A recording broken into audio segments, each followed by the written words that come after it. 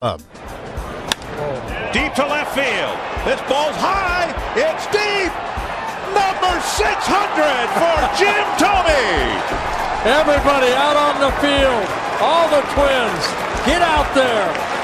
Welcome to the 600 Club. Very nice, Jim Thome.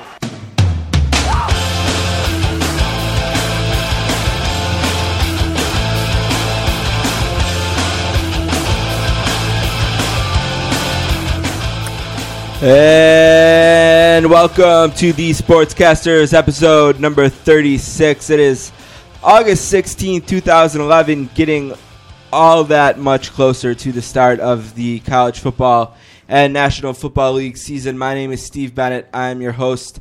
My co-host today, as always, is the great Don Russ. How you doing today, Don? Great, I guess. Yeah, absolutely great. We're always great, and we're here today for a podcast about sports media, and the way sports and pop culture intertwine in the world around us. Got a couple of great guests lined up for you today. Todd Fritz from the Dan Patrick Radio Show is going to join us. His colleague, Andrew Pirloff, was on a few episodes ago, and Todd Fritz was a unanimous choice by our tweeters, who responded to my question at sports_casters as to what Danette we should get on next. Everyone wanted to hear from Fritzy, so we delivered Fritzy. Fritzy will be on later today. Also, our other guest, or first guest today, we want to make sure he knows that because he was a little sore last time when he wasn't the first guest. He got bumped for, I think, Peter King. For Peter King, yeah. That's our boy Dave Damashek. Dave is going to join us right after we do three things here in a minute. So, Fritzy, Damashek, three things. We got 5 on fantasy. We'll be here today. We're going to do pick 4. And we're not going to do a book club update, but remember, I'll just say it off the top. Just remember to keep reading about football. Find some football stuff. We got some football authors lined up for a show later in the month. So do what you can to read about football. And Don and I, before we get into it, we have our first draft on Sunday. You haven't had another draft, have you yet, Don? I have not, no. Have you done any mock drafts or anything? What have you done so far to prepare 4 days away from our first fantasy football draft? I started making the cheat sheet that you guys like to pick on me for. Remember the one time I brought the cheat sheet and I had I highlight the guys I like in a pinkish color, like the pink highlighter color, and the guys I don't like in blue. And you guys are picking on me because I liked Adrian Peterson. Right, yeah, you got to highlight him. I highlighted the top 10 players. That's okay, big. these would be good if you guys. Get Peterson, that'd be delicious. Speaking of fantasy and Dave Damashek, I saw his NFL.com fantasy draft special. Not all of it, but I happened to flip onto it last night. And I will say, my wife said of the great Dave Damashek, he's not bad looking. So, yeah, he'll like that. Yeah. He'll like to hear that. Very studly. Dave, very studly. All right, well, let's get everything started. Let's do 3 things. Let's play a game. All right. Count of 3. 1. Alrighty. I'll kick it off. 2. The oil patterns on a PBA lane are very, very difficult. 3. I might be able to beat Jamarcus Russell at quarterback. This is the funnest night ever. Did we just become best friends? Yep. Now let's move on to other business. If you're like me, you probably spent your Sunday for 6 or 7 hours or so watching golf, as the PGA Championship just would not end on Sunday. There was a playoff, and automatically that means 4 holes. And the golf went so late on Sunday that CBS actually took CSI Miami out of the Sunday night television lineup so that they could still broadcast Same Name and Big Brother in their entireties. You ever seen the show Same Name? I think I've seen previews for it. As famous people find regular people with the same name. That's the concept, and it is the driest, most boring television show I've ever seen. And inevitably it ends the same way every time, with the celebrity learning something, realizing how great the average Joe is, and giving them some kind of patronizing gift. But anyway, Keegan Bradley came out of nowhere to defeat the field this week. He won his first major. Ironically, his Aunt Pat, female Aunt Pat, won 6 ladies' major events. So the Keegan family now has 7 majors. Aunt Pat's actually a PGA Tour Hall of Famer. And I guess as we look back now on the 4 major championships, 2010 is obviously going to be remembered as the year of the young golfer. Tiger Woods, Phil Mickelson kind of faded away a bit. Tiger had the disaster that he has. Phil was unable to capitalize with Tiger out of the picture. And instead we had Rory McIlroy dominating the Masters before collapsing on the last day, then bouncing back to win the U.S. Open. We had Keegan Bradley winning the PGA tournament.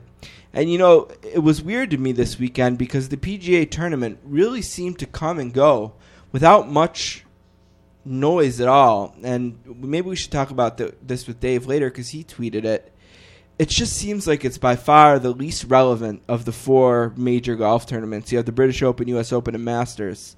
All seem to have more juice in the sports world than the PGA. And I don't know if that's because preseason football has started up and pennant races are going, and there's maybe a little bit more than when the Masters is, although the Masters is the Masters, so kind of take that out of the equation. But something like the U.S. Open is in the middle of June. There's only baseball going on, a little bit of a quieter sports time.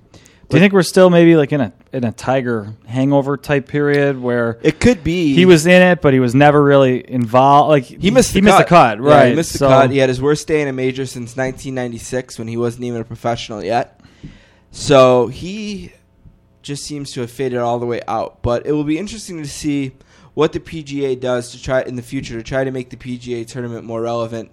We'll talk to Dave about this later, but he suggested moving it to match play. My first thing this week is Mark Sanchez. Everybody's talking about Mark Sanchez and his GQ spread and how he, quote, wanted to fight him in reference to Rex Ryan. He was really mad. Now, we get it. The Jets are a tough team. Bart Scott gave one of the most awesome post-game interviews ever that would make the Macho Man and The Rock proud. But come on, you're Rex Ryan, or you're you're Mark Sanchez. Why do I want to keep calling him Matt? You're Mark Sanchez. You're the quarterback. You've never been known for being like this especially gritty, tough guy. You don't need to perpetuate this attitude about your team. And we get it. The Jets are a tough team. Rex Ryan. The Jets are getting a bit tiresome. Yeah. They're just there. They're in your face. They're really in your face. And I guess it kind of started with maybe Hard Knocks last year and getting to know these personalities a little bit more. Rex with his famous line, "Now let's get a goddamn snack." Yeah.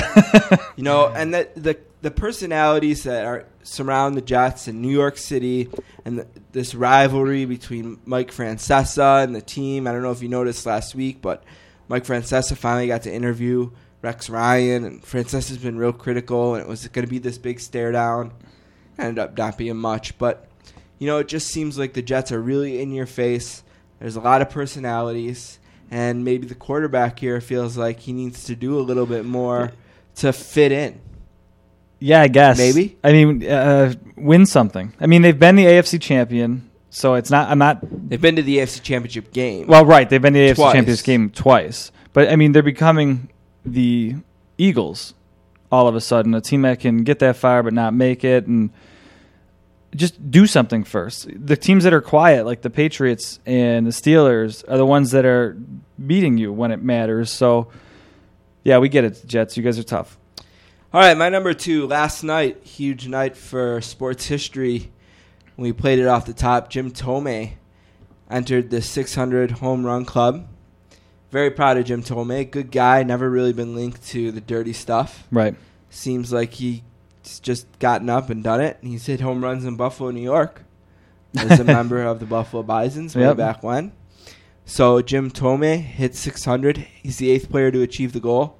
Don, do you think you could name the 7 others? No, I could not. Let's give it a try. Barry Bonds. Number 1. Hank Aaron. Number 2. Babe Ruth. Number 3.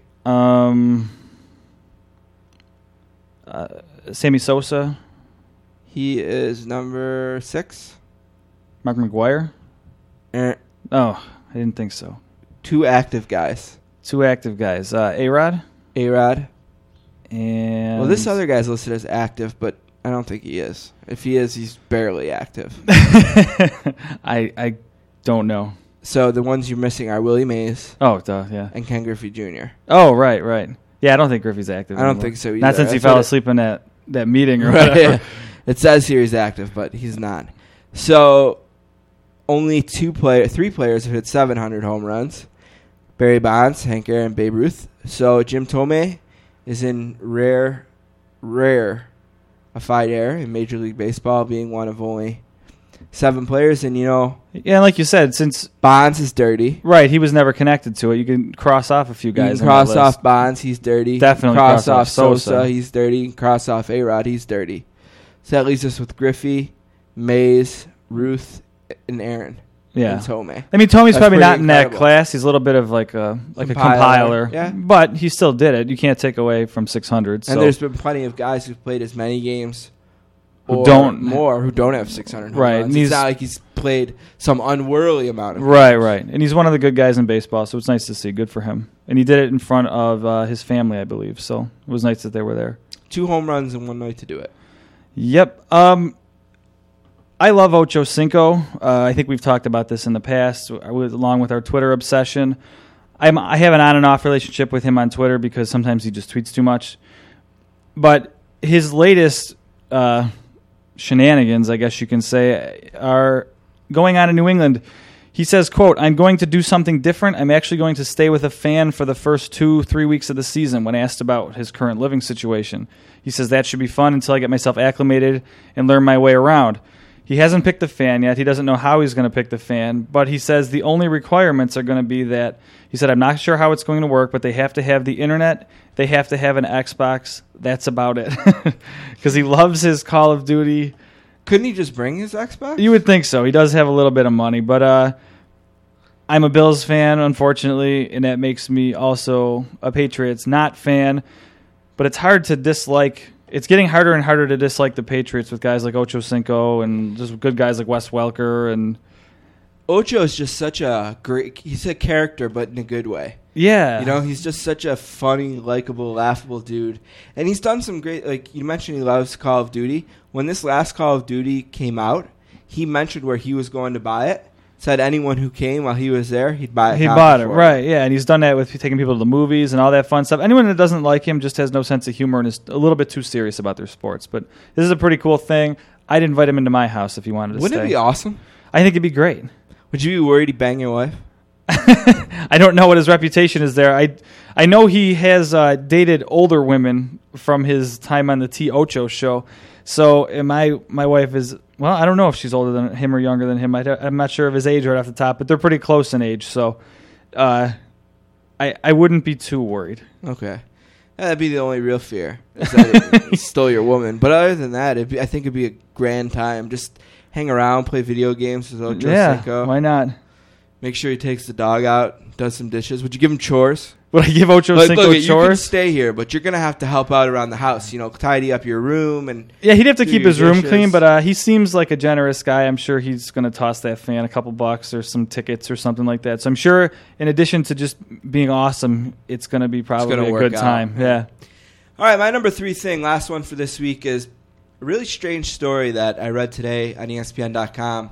And word has come out of Cleveland that Colt McCoy spent a few days in the offseason just hanging out with Brett Favre in Mississippi. Just cutting the lawn. Just hanging out, and the thought process behind it is that Colt McCoy is going to be running the West Coast offense in Cleveland, and Brett Favre is considered the greatest West Coast offense QB of all time. Spent over 20 seasons running the West Coast offense, and Colt McCoy somehow made his way down there and got to hook up with Favre. I'm not sure of the connection at all. I don't know how it was initiated. Favre's from Mississippi. I know Colt McCoy went to Texas. I'm almost certain he's born in Texas. Could be wrong, but I'm almost certain of that. So I'm not really sure where the connection came, but what's surprising to me is, do you think Aaron Rodgers is somewhere kind of mumbling under his breath saying, "Oh, fuck you, Favre"? I mean, these guys were teammates, and it was sort of known that Favre was somewhat cold to Rodgers, and yet he'll host randomly Colt McCoy down at his own home for days to help him with footwork. And Yeah. First off, Colt McCoy was born in New Mexico. Just New Mexico. For the fact checkers out there. And I wonder to some degree if Favre is trying to clean up his image a little bit, because he's kind of done nothing but poke holes in this. He's at the time, was one of the most likable quarterbacks and easiest to get behind. Like, here's this everyman that just loves the game. Of cool. Yeah, he had fun on the field and the old gunslinger, all that type of thing. And then, like, the old gunslinger kind of became almost like a swear word. It was a 4-letter word. I mean, to call him that because it was just him messing up and retiring and then not retiring and coming back and holding teams ransom kind of or hostage. So maybe he's trying to clean up his image, and I mean, good for Colt McCoy, I guess. Yeah, good for Colt McCoy, good for Browns fans. Colt McCoy, I think, is a good guy too. I'm definitely not a fan of where he came from, but he's a good kid. He really is, and good quarterback, good leader. And I remember when he was drafted, they compared him a little bit to Drew Brees. So. Yeah, so let's see. Let's see what he can do here with Favre's help. You looked great the other night in the first preseason game. Yeah, my last thing. I'm going to play a little clip here. See this guy, realize all this talent. This guy's from West Texas State A&M. Mike, this guy's been brilliant. This guy's money. And this guy's a big, explosive player. This guy ran all over the place, making plays.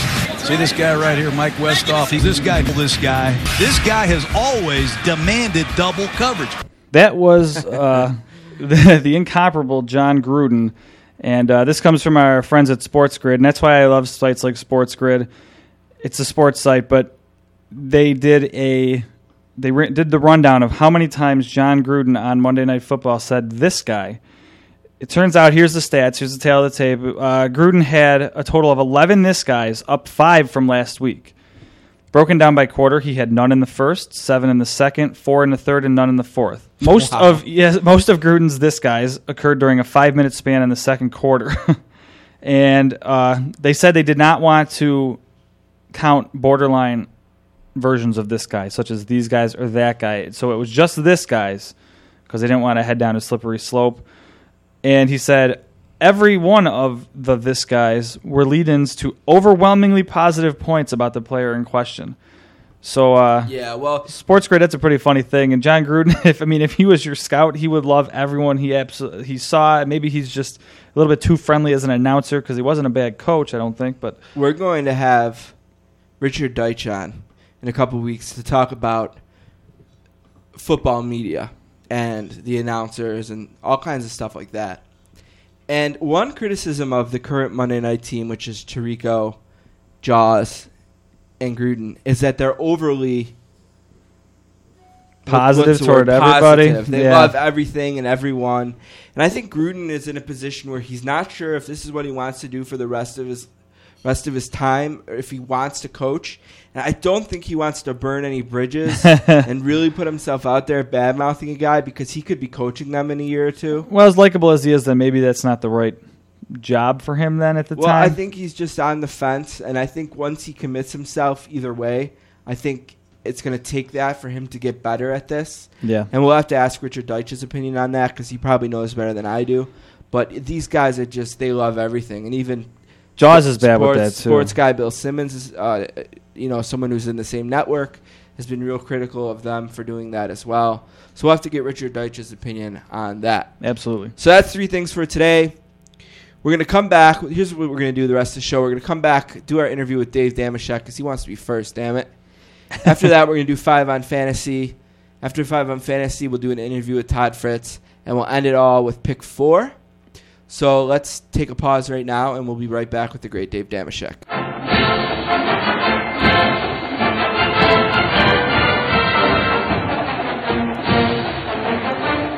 Our next guest is from the banks of the Three Rivers, Pittsburgh, Pennsylvania, and is a graduate of Shady Side High School and Indiana University. He has worked in television, producing pages for Jimmy Kimmel Live, BattleBots, The Man Show, and many others. He is also a pioneer in the podcasting industry, having hosted Damashek On Demand for ESPN, The Dave Damashek Show powered by AccuScore, Daves of Thunder for the Ace Broadcasting Network, and his current show, The Dave Damashek Football Program for NFL.com. A warm sportscaster's welcome to our best buddy, leading off today, Dave Damashek. How you doing today, Dave?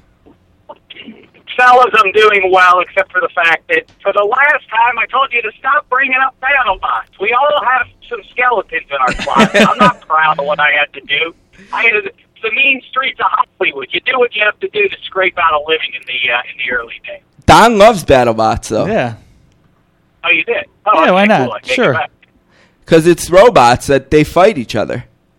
That's the thing with them. Yeah. They're not, it's a powerful lesson. If you didn't learn your lesson from Terminator and from The Matrix, just remember, that's the lesson. That's your takeaway from BattleBot. The robots eventually are going to turn against us. They turned against each other in BattleBot, but soon enough they'll get bored with that, and they will take out mankind if we aren't careful. And BattleBots kind of spawned the Mythbusters guys, right? I mean, you could take credit for that then. All right, I don't know what Mythbusters is, but okay. So one thing that you usually do on your podcast, and we always do it when you're on ours, is you kind of talk about what number show it is and the athletes who wore that number. And it's the perfect episode for you, Dave, number 36, the Bust Jerome Bettis, right? Yeah, that is a good one. So, but in other words, just to make sure we're clear on this, what you just admitted to is that you steal my bit. Only when you're on. Yeah. Yeah, we don't do it when you're not around. Yeah, but when you're on, we like to partake in the bet. 36.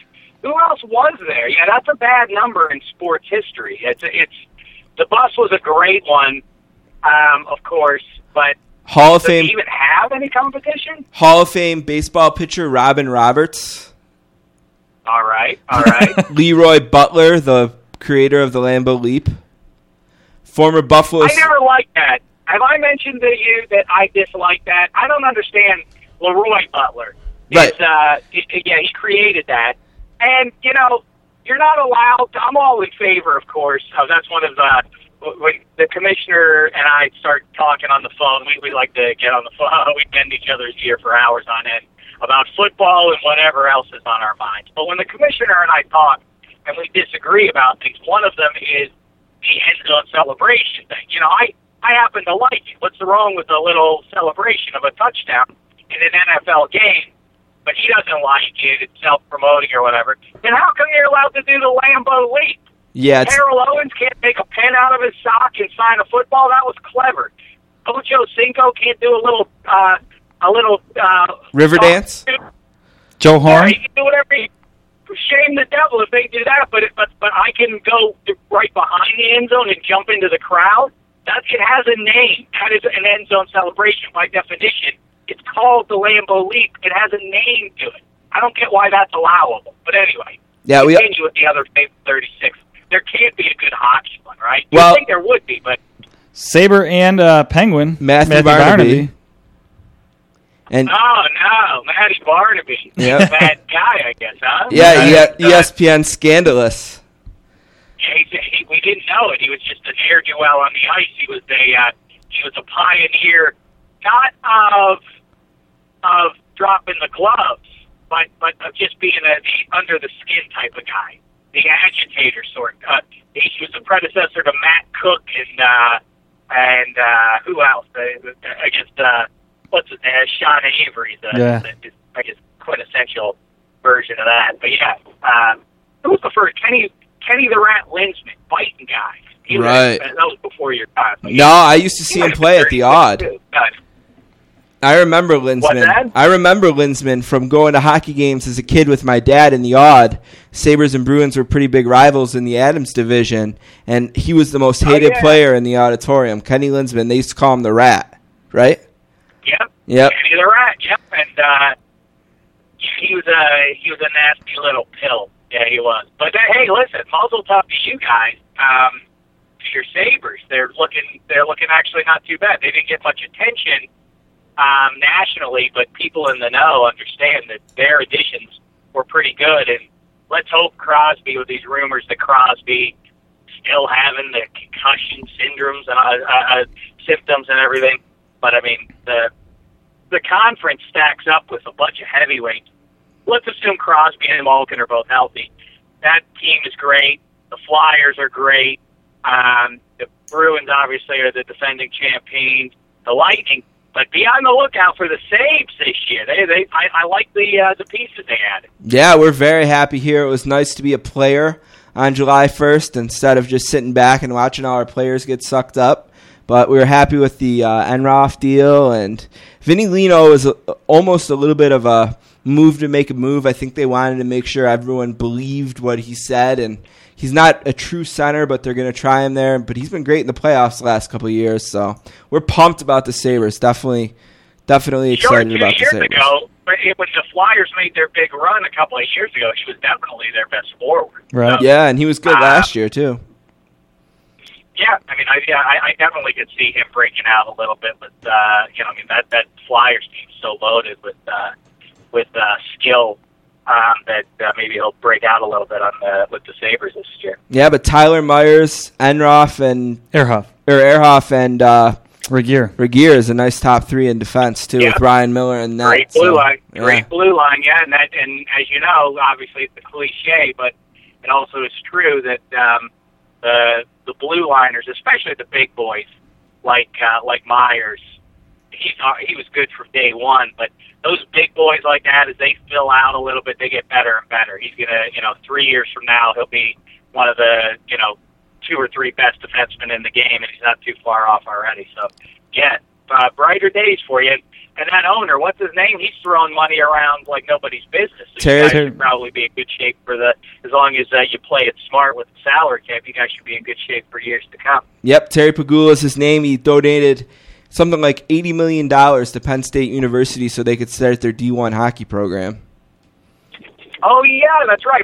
We've talked on this show before that the Shine family, my relatives in Buffalo, including Jake Shine, one of the state champion hockey players of last high school hockey season, they were telling me all about that. So, yeah, I don't approve of Penn State making any advances in any area. Being a Pittsburgher, I support Pitt instead. But anyway, yeah, good days for you guys coming up. So I thought it was going to be good days for you in baseball this season. We talked a little bit with DJ Gallo about this last week, but I want to get your perspective. It was the feel-good story of baseball. The Pittsburgh Pirates were in contention. They weren't just going to finish 500, but they were going to battle to the end for the NL Central, and then a 10-game losing streak and just fell apart. What happened, buddy? Did they fall apart? I don't know. I lost interest when the Steelers went to camp. I don't know. I started paying attention to NFL. So they're out of it now? Yeah, they're out of it. Listen, it's disappointing, but I said it, 6 weeks, a month, or 2 months ago. That with the Buccos, let's just try to keep some perspective here, everybody. The Buccos were actually relevant into the month of August. What more could you ask? They were over 500 in the month of August. So, what are they now? They're 6 games out, 5 games under 500. Yep. To me, that's the goal. Hopefully they come back and they can at least get even up and get the stink of the 18-season losing streak off their back and then move forward from there.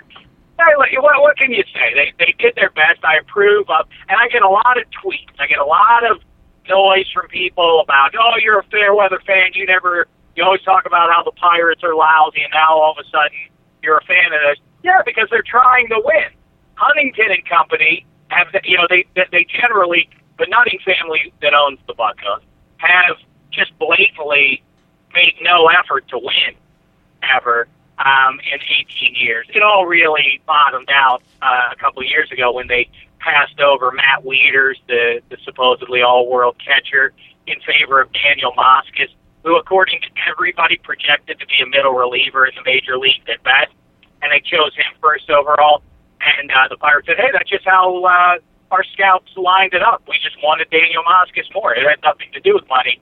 It's the same thing as when Paula Abdul was on American Idol, and everybody said, you're on drugs. It's so clear she's on drugs. And she said, how dare you accuse me of being on drugs? I am not on drugs. Oh, so then the other alternative is that you're just a plain lunatic. Same thing with the Pirates management a couple of years ago.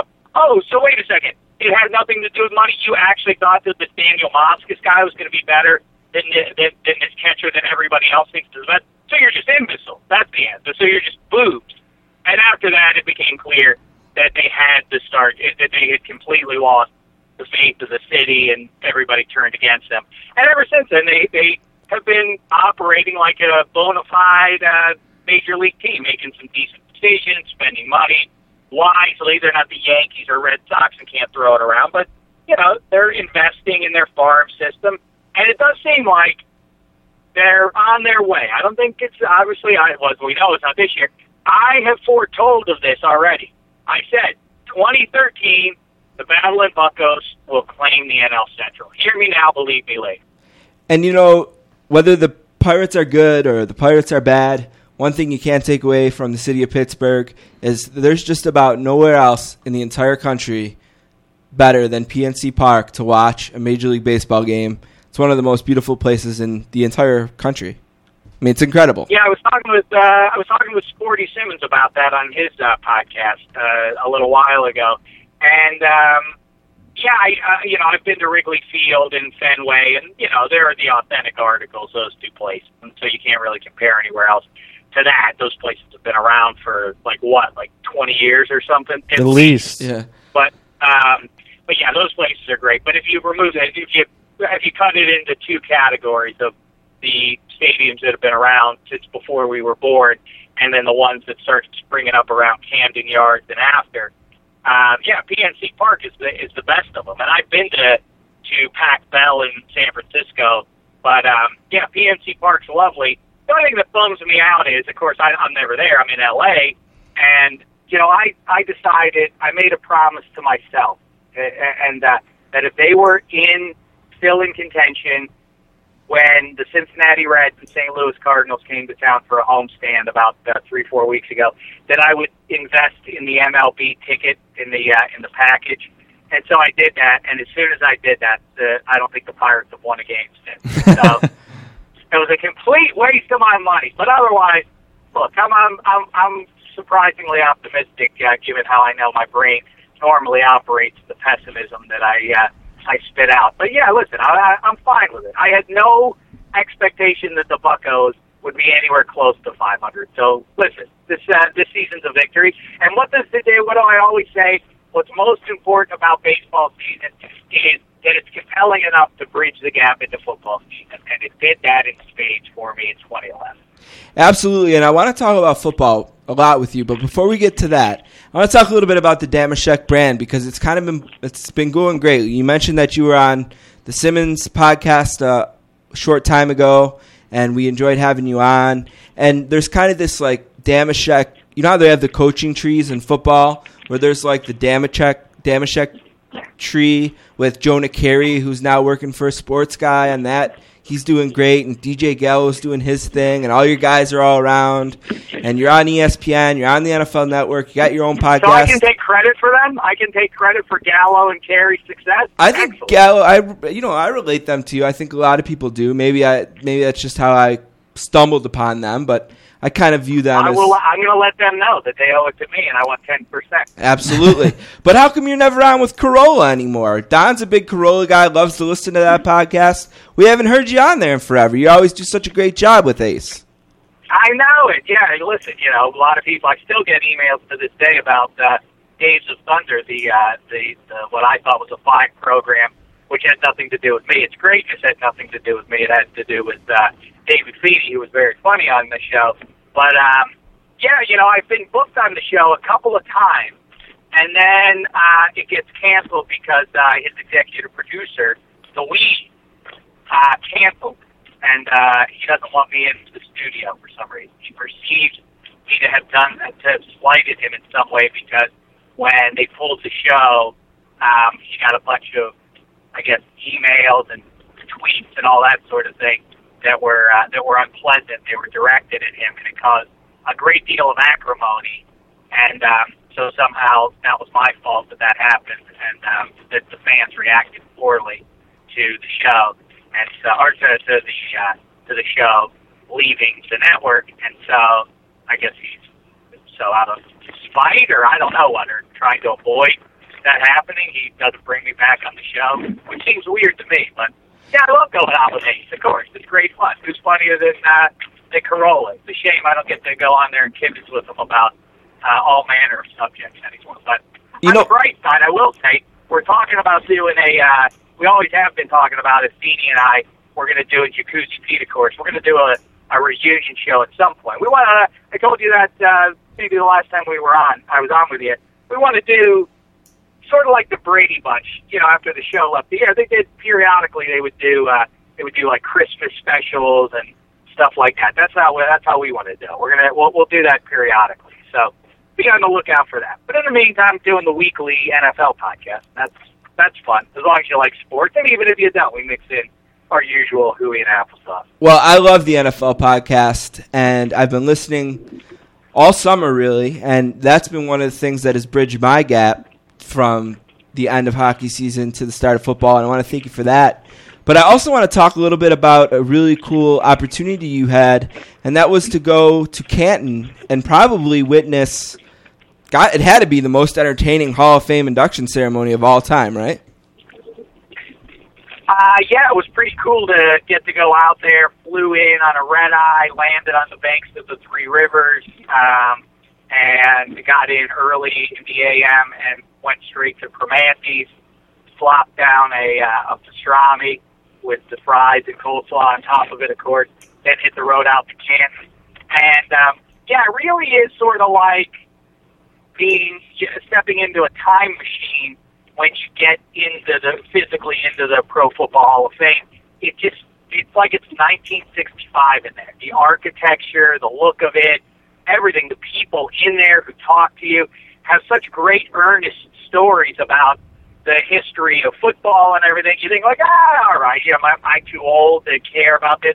But of course, I'm a uniform guy, and for anybody who loves uniforms, that's the best thing in the world because they have all the old jerseys up there, and so that's really cool.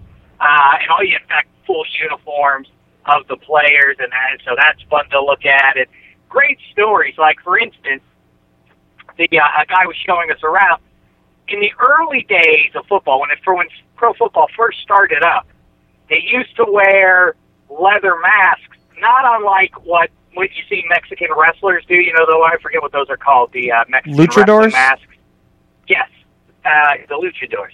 Those masks so they wore something that looked kind of like that, or a Hannibal Lecter. Right. Either way is kind of what they look like. And the reason they did that was because they were college students and they couldn't play. They couldn't maintain amateur status, and so in order to get paid, they had to hide their identity. Basically, like wrestlers, they had alter egos to play football. I thought stuff like that was awesome. Not to mention, I saw one of my favorite things to rail against is the most overrated in pro football history. I think is Tom Dempsey kicking the 63-yard field goal. Yeah, they have it. People always hail him. Oh, listen, he was he had a handicap. Yeah, no, you didn't have a handicap. Yeah, he had a half of a foot, and he didn't have a hand. But in football, it was an advantage. When you see this shoe up close, I always have compared it to, of course he could make a 63-yard field goal because he had a steel-plated half boot because he had a half a foot. And I would say, it's like kicking a field goal with a 3-iron. But when you see it, it looks, I'm not kidding you, like a sledgehammer. It's just like, of course he could make that. Of course he could kick field goals with that thing. It was a disadvantage. I mean, it was the greatest advantage you could have ever had. So that, I say to it, now that I've seen it up close. Well, thanks for belittling one of the greatest moments in Saints history on my podcast, Dave. I appreciate that. Well, if it makes you feel better, I think the Saints are going to be really good this year. And that's sincere. I think the Saints are going to be gangbusters. I think the defense is going to be good. I think it's going to be in the form that it was 2 years ago when they're really aggressive and forcing a lot of turnovers, and the offense will get back on track. I'll be interested to see what the kid out of Bama does. Mark Ingram. Yep. Everybody is assuming he's going to be a great fantasy guy and beyond, and he's going to get the bulk of their carries. I'm inclined to think he is, but let's not forget who can really say what's going to happen there when two things. One, Pierre Thomas was hurt all of last season, but the year before that he was the playoff and Super Bowl hero, or at least one of them. Yep. So this idea that that Peyton is just going to sort of cast him aside in favor of the new toy seems presumptuous. One, and two, look at the way Sean Payton treats his receivers. None of those guys. Marcus Colston, I guess, is the best in the lot, or has been the most successful of the lot. But you never know who Drew Brees is going to throw it around to. You never know who's going to be catching passes on a given weekend. And so who's to say that that's not what's going to happen with the running back situation there as well. And also, let's not forget Chris Ivory, too, who also kind of broke out as their speed back. So, but yeah, I think the Saints are up there just a tier below the Packers. I still think they're probably the best team, and the Eagles come together, and they're probably the second best. But the bottom line is the NFC has, with those three teams at least, I think, and maybe Atlanta you mix in with that too, there are maybe four teams better in the NFC than anybody in the AFC. Interesting. So I want to talk to you about fantasy, but before we get too far away from the Canton thing, So is that your first time you were at the inductions, and how was it? If you're sitting there, does that get kind of long, or was it entertaining enough to get through it? Well, I'll be honest with you. Yeah, it was kind of long because it was raining earlier that day, and it had been a long. We've been running around the whole weekend, so it's kind of like, all right, let's get through some of it. But for the most part, yeah, it was pretty compelling stuff. I thought if I were to rate the speeches, I thought, whose speech was good was Chris Hanburger's. I actually liked that. Nobody talked about that one. I just thought he seemed like someone from another time, but not from a time too long ago. I mean, he played in the 70s. He seemed like a good, humble, regular fella. Wouldn't be bad to go out fishing with or something like that if I fished. But Sharp's speech was great, and what was neat was I got to meet a bunch of the NFLers, and speaking of the old-timers, they are cut from a completely different cloth. Today's players are much more media savvy. They're much more, they get if you're joking, and it's not to say that Deacon Jones and Rayfield Wright and Dick Butkus and me, Joe Green, are humorless people. But when you meet them, they're more humble, and so if you say for a joke, like when I interview some of these players on the NFL, today's players, they'll play ball, whatever you want to do. Like they'll play along. Hey, be a jerk to me, talk trash to me when we're doing this bit. They'll do it because they're accustomed to doing it and they're media savvy. When you say it to the older players, they're kind of like, oh, I would never say anything like that. I wouldn't talk trash like that. I'm like, come on, talk trash to me. Or talk trash to whoever, No, that's not my way. That's not my way. And you're like, oh, wow, so you're a gentleman. And you end up resenting them for being too gentlemanly, and then you take a step back and you realize, oh, yeah, that's a good thing. But yeah, so that was kind of fun to glad-handed. What we did get to do was my partner on the podcast, Adam Rank, and I interviewed Gale Sayers for 25 minutes. Nice. And he went into, Gale Sayers did, we were talking about Chicago restaurants and stuff like that, so it's funny to be kibitzing about Gale Sayers, the Kansas comment about his favorite restaurants in Chicago. But he didn't seem to enjoy it as much as I did. But then I asked him about Jay Cutler and his thoughts on Cutler's behavior at the NFC title game last year. And he went into it. He went, oh, that was unacceptable. If you're the quarterback of the team, you don't act like that. I don't care if he was hurt or not. You have to be up on the edge of the sideline, yelling at your teammates, encouraging them, making sure everybody's straight, moping around on the sidelines is unacceptable. Get rid of the guy, and so on. It was great. It was really a great take from one of the all-time Bears legends. And so we said, all right, great, post that. It'll be great for football fans to hear this legend's opinion on Jay Cutler. And they said, we lost the audio. We don't have it. And they lost it. They just lost our Gale Sayers interview. And I said, well, don't worry about it, fellas. We'll just get Gale Sayers again next week. And they said, how are you going to get Gale Sayers again next week? And I said, we're not going to ever get him again. And that's my point. Of course, that was a once-in-a-lifetime thing, and you lost it. So, anyway. We know how now you took me back to that place. Yeah, we know how you feel. The one time we did a good 20 minutes with the Ed that we accidentally lost and had to re-record. Imagine having to talk to the Ed twice in one day. Yeah, I mean, once a year is more than enough. No, I miss the Ed. The Ed stays in touch via the social media. For a 55-year-old man, he's pretty with it. I'll give him that. Right, yeah, smart guy. So here's the thing. I want to know exactly what to expect from Damashek this fall. You're going to be continuing the football podcast, I'm sure. Are you going to be doing the Shame Report videos? Are you going to be doing the Sunday morning fantasy football show? What exactly is your role at the NFL Network going to be when we have this season coming up? You'll be pleased to learn that I just this very day shot a Shame Report, so be on the lookout for that, preseason edition of the Shame Report. Not the only preseason one, probably, but I had some things to get off my chest, including the guy who made the bust for Deion Sanders at the Pro Football Hall of Fame, and some other things. So I got into that on the Shame Report, and I just did a talking ball with Brad Childress last week. I gave him some coaching tips on how to get back on the sidelines there. I think he was very receptive to some keen ideas I had.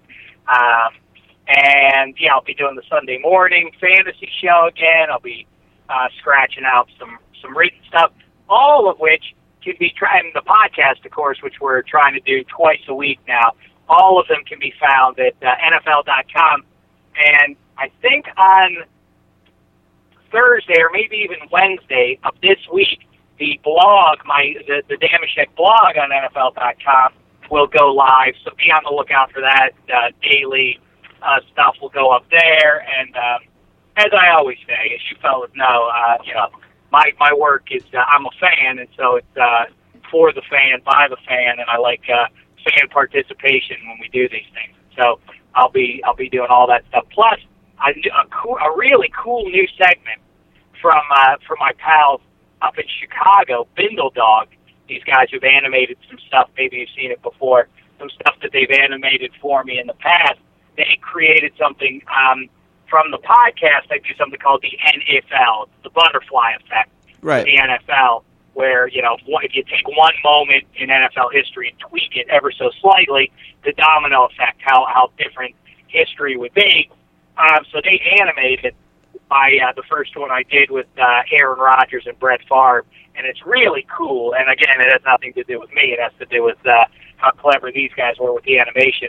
And that'll be up this week as well on the blog. So be on the lookout for that. I think that's going to be a really cool feature. And they just agreed to do them for the rest of the season. So we'll be doing those throughout the season. So cool stuff at NFL.com. Me and the commissioner are tight, see? Yeah, he's a native Western New Yorker as well, so we go way back with him, too, from his days of growing up. Yeah, he's from Jamestown, New York. Yeah, he's from Jamestown, New York, just outside of Buffalo here. And, we go way back with him as well. He's a big sportscasters guy. Oh, terrific. Yeah, well, if you want me to, I'll try to, I'll put a bug in his ear to come on the show. He and I are pretty tight. Please do. If I ask him for a favor, I'm sure he would do it. Nice. So have you had a fantasy draft yet? I did one just this morning for NFL with NFL.com in the so-called Experts League, but it seemed like anything but based on how good my team came out compared to everybody else's. It was all the guys that are going to be on the fantasy show: Rank, Michael Fabiano, Elliot Harrison, and Andrew Siciliano, and 12-team league with a flex position. You guys are familiar with the flex position, right? Oh yeah. The third spot, the third skill, you could either play a running back or a wide receiver in that spot, in addition to 2 running backs and 3 wide receivers. So this is something I feel very strongly about, and I am not a good numbers guy, and so if I could figure this out, then anybody could. I'll tell you what I did. I had the 7th pick. I took Ray Rice with it. He's going to have a good year. Nice value. He has got. Ricky Williams is there, but all right. Ray Rice got to be the breakout guy this year. Love the pick. And I came back with Michael Turner. Michael Turner was there. What number would that be? Like 16th overall? That's kind of crazy that Michael Turner would still be there, I feel like. And then everybody's battling it out for wide receivers and QBs and everything at that point. Damashek went running back again in the 3rd round, late in the 3rd round. Who did I get but Peyton Hillis? Oh. Here's the thing with Peyton Hillis. Everybody has decided, because everybody fancies themselves as a football insider at this point. Everybody's so savvy about everything, Well, we know about Earl Campbell, the Earl Campbell syndrome. These big backs, they wear out fast. Yeah, not that fast. He only played one season. Let's keep in mind, yes. And I bought into it, too. I was sort of like, Peyton Hillis was a flash in the pan. And yes, except for the fact that in 2013, I will agree with that. I realized, he did only that 1 year, and he did wear out at the end of the year because all they did was pound him. But that doesn't mean he's not going to be he doesn't have to have a season as good as last year to be worth a third-round pick. So I would set at running back. I'm a little deficient at wide receiver. Took some gambles there. But Brandon Marshall has had some spectacular seasons. And let's say he bounces back. I got Marcus Colston, A.J. Green, Pierre Garçon, and so on. So I think I'll be able to do that. I got Jermichael Finley. My QB is Josh Freeman. So I feel very confident that the Cool Cats are going to be on the prowl in 2011. Dave, I'm picking 7 this weekend as well, and I have 6 running backs I like. Rice is one of them. Who was the non-running back that was picked in the top 7? Well, it's funny. There were 2 actually chosen, which was crazy. Gil Brandt is in this league, the architect of those great Cowboys teams from 60s to the 80s. He's a classic. He might be a football expert, but clearly he is not a fantasy football expert. I guess I can see the virtue in Michael Vick based on what he did last year, but I do not believe in taking a QB. I love Aaron Rodgers. I've had him the last couple of years. In week 4 last year, I said, this is one of my prescient remarks that I made last year. One was picking the Chiefs to win the AFC West, which was pretty savvy. And then 2, I said, by the end of the year, Aaron Rodgers will be the best quarterback in the NFL, and everyone will understand that. I guess I was a little wrong about that because people still continue to talk about Peyton Manning ahead of Aaron Rodgers, which makes no sense in the real world. How anybody could think that is crazy. But either way, Aaron Rodgers is the best quarterback in the NFL. Only he, Ben Roethlisberger, and Michael Vick, among the elite QBs, can actually function behind a subpar offensive line because they can run away from pressure. Let's see Peyton Manning, Tom Brady, or Drew Brees, or Phillip Rivers, or any of those guys do that. But anyway, Aaron Rodgers is great as much as I love him and as huge as he can be. Look at the difference between the best QB. Let's say it's Aaron Rodgers or Michael Vick. And, Michael Vick had such an extraordinary year last year, but still his numbers aren't that much better than what Aaron Rodgers did. But look at the best QB, and then look at the 12th best QB, and you'll see it's not a very big drop-off. Right. Is it a 10-team league you're in? Yeah. Or 12? Yes. This weekend, yes. Look at the 10th quarterback. Look at the 10th QB that's going to be available to you. Matt Ryan, Ben Roethlisberger, Eli Manning, Matt Shaw, maybe Josh Freeman. Right. Those guys are going to, on average, like I say, I'm not good at math or anything, but if you project it out over a 13-week fantasy season and you had Aaron Rodgers versus one of those guys, you would have about a 5-point advantage week to week. And that's nice, and you definitely wouldn't want to give those points away, but there are places where you can make up ground much more. Look at running backs 1, or Arian Foster was so outlandish, so you almost have to take him out of the equation. But if you go like running back number 2, which I think was Adrian Peterson, down to like number 12, and keep in mind, obviously, you need at least 2 running backs on your team. If you go down to like the 15th best or then the 25th best, it is such a massive drop-off. It is much more important to get at least one definite slam dunk running back. So you got to go there. And what happened in my draft was Gil Brandt took Mike Vick, and then somebody else, I can't remember who, in front of me took Aaron Rodgers. So I actually was left with a pick of a couple of guys that I wanted between Ray Rice and I'm not sure who else was there. LaShawn McCoy, maybe? Shady McCoy, that's exactly who it was. Yeah. That's exactly who it was. And but yeah, so to me, that's what I say. Take a running back, and then in the second round, take another running back.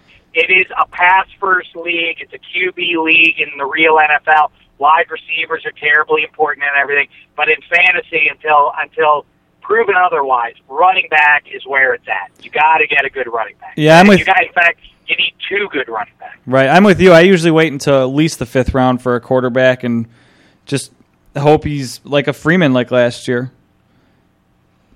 I don't think you even have to wish for it. The only thing is if there's a skunk in your league who is trying to be cute and starts taking a second quarterback, Backups, yeah. actually dooming themselves. They're not really dooming themselves if they're doing that, but still, they're kind of screwing you in the process by doing that. But as long as everybody track how many QBs are off the board, and as you see, like, oh, well, 8 guys already have QBs. Those guys aren't likely to take a QB. Wait on that, and get, even if it's in a 2 running back league, get a 3rd good running back, because the other things you can count on is that your running back's going to get hurt at some point for at least a game or 2. That always happens in the NFL, that your running back is almost always going to sit out a game or 2 at some point during the season. I say running back, running back, running back. That's the key. Give us some late-round sleepers, some guys that people aren't talking about that you were trying to key when you had your draft this morning. Was there some guys that you were looking for in the late round that are kind of under the radar? DeMarco Murray is the kid out of Oklahoma. All-time leading touchdown. That's right. Went to the Cowboys as a 3rd-round pick. Felix Jones, I just do not believe in him as a feature back. To me, he's a poor man's Reggie Bush. Everybody talks about, the fact that he's a burner, and Jerry Jones loves him, and insisted on taking him out of Arkansas a couple of years ago. I just don't think, I know Jamal Charles has a very similar body type to Felix Jones, but we just haven't seen it from Felix since he got into the league. I just don't see him being a guy, and he is not a bad guy to have as a 2nd running back, maybe Felix Jones, but I think their pounder, the guy who by the end of the season is going to be their every down back, their first down back on the field is going to be this DeMarco Murray. His problem is, I talk about injuries, that's the caveat, is that he had a hard time staying healthy at Oklahoma. But if he does, he's going to be a big breakout star for them. And another guy, it depends how deep your draft goes, is a big caveat. But a guy who I really think is going to be good in his rookie season is John Baldwin with KC. They had Steve Preston. If you think about my comparison, it's the 98 Vikings that year that they had the exceptional offense with Randall Cunningham, and Randy Moss was in his rookie season, and Chris Carter and Jake Reed. I think that Chris Carter equals is Dwayne Bowe. And think about what he did last year. They have a good tight end in Tony Moiaki. Jamal Charles. To me, by the way, as a general thing, I think that the Chiefs' offense is so good that it's castle-proof. I don't know how that offense can't be gangbusters this year with all the weapons they have. Moiaki, Steve Preston's been productive in a passing offense with Arizona, but John Baldwin, the rookie, is the Randy Moss role. He's 6'5". He's big. He's a man. If you look how he's built like a man. He's not a slender rookie. He's a big guy who is he's a downfield sort of guy like Randy Moss was, with the big speed and like Plexico Burress, that you can just throw the ball up. Just all you have to say to him in his rookie season. He doesn't have to understand the nuances of an NFL offense. All John Baldwin has to understand is, hey, run a straight line as fast as you can, and then we'll throw the ball to you, and just lob it up. And I think he has a chance to score some touchdowns. So I think he might be a good one to go grab. And I mentioned Tony Moiaki, which reminds me, that's another same thing I just said about QBs. Look at the tight ends in the NFL. Don't get crazy with Antonio Gates or Jermichael Finley or Jason Witten. If you look down at what's available at 9 or 10, you'll get enough there. Where the positions that there isn't just an infinite amount of depth. Running back 1, wide receiver 2. How about some busts? Some busts. Arian Foster is scary to me. I think when a guy has that big a season, I think he's bound to be good, but I'm still, to have another good season. If you think about guys like Priest Holmes and Marshall Faulk, once they get going, there's a sort of like that 3 or 4 year window where there's just studs, with Damian Tomlinson, another one. But It's a lot of changes there. They lose Vontae Leach, his lead back, so now they're going to be running a completely different sort a completely different sort of offensive philosophy. So I don't know. And then Ben Tate, who was the guy who was going to be starting last year until Arian Foster had his breakout, is back, so he might steal some carries. I'm not sure. It's bust, relatively speaking. I don't know that he's going. I think he'll have a good. He's worth a first-round pick, but I wouldn't take him before I took Adrian Peterson, Chris Johnson, and my, again, relative sleeper is Jamal Charles. To me, if I had the first overall pick, I would take Jamal Charles before I would take anybody else. I think he's going to be the number one running back in football this year. You're not worried about the Chris Johnson holdout becoming a really long-term event? Don't be difficult with me. I don't. If he doesn't sign by kickoff, then no. Then I think it will be an issue. But if you're drafting, the week before the season starts, then he'll be fine. It's been proven over and over again. You don't need this training camp. It's a bunch of hooey and applesauce training camp. How many running backs or QBs have walked in? Brett Favre was an old man last year. He walked in a week before the regular season started. Well, then again, he wasn't very good. It was terrible. So maybe that's scratch that one. Cut that out. I want to cut out of the show. So, oh boy. So, what about your team, in Pennsylvania there, the Pittsburgh Steelers? Is this going to be a return to glory for them this season? How do you project them out as a regular football team? Are you comfortable with them? You think that Baltimore this year will get their number? I think they've been exposed is the problem. But with their defensive philosophy requires some changes, and I'm not the only one talking about that. I mean, it's pretty clear that Tom Brady provided the template. In fact, I said that for a few years now. What is it that is inherent in Tom Brady that makes it so that he can pick that defense apart? And obviously, a mediocre QB can't do what Tom Brady can do.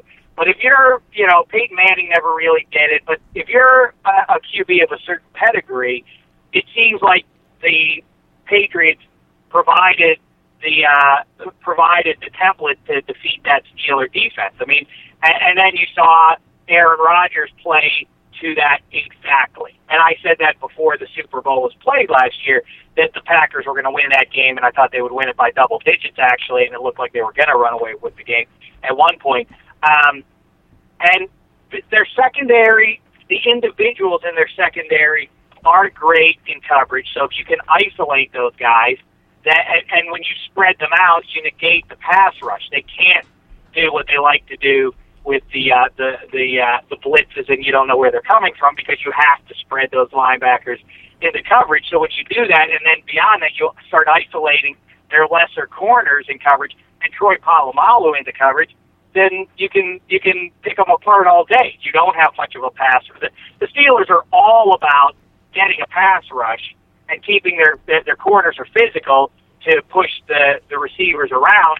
But when the pass rush isn't there, then the QB can just stand back there and destroy him, and that's what Tom Brady and Aaron Rodgers did last year when they played them. So I'm worried about that, but I'm pessimistic. I always don't know how the Steelers are going to win games, and then there they are in the playoffs every year, and they get to the Super Bowl, it seems like just about every other year. And Roethlisberger continues to be underrated, relatively speaking. To me, he's the second or third best quarterback. I think I think I would go Aaron Rodgers 1, probably Tom Brady 2, and then Roethlisberger number 3.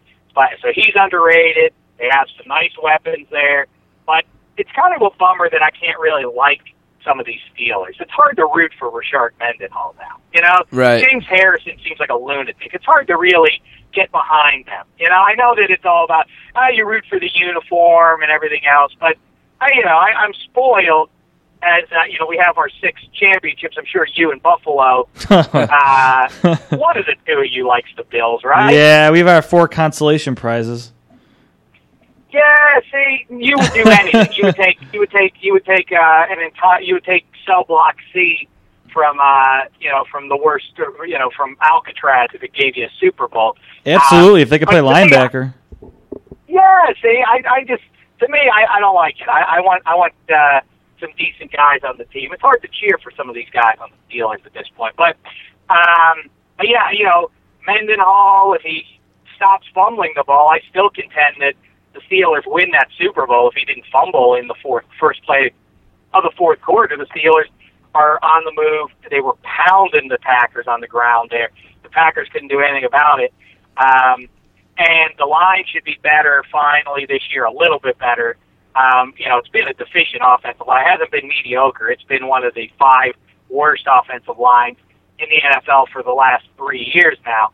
And it should be a little bit better if they can stay healthy. And, the other thing is I'm glad they kept Lamar Woodley around, who's dominant, but be on the lookout for their inside linebacker, Lawrence Timmons, who was drafted the same year as Woodley, who has had some trouble learning the offense, apparently, and he's been hurt a little bit. But, man, he is dynamite. Watch him play this year. He's going to be their breakout star, I predict. The Sportscaster's here with Dave Damashek. He's at Damashek on Twitter from the NationalFootballLeague.com, NFL.com. He's got his podcast over there. He's going to be debuting a blog.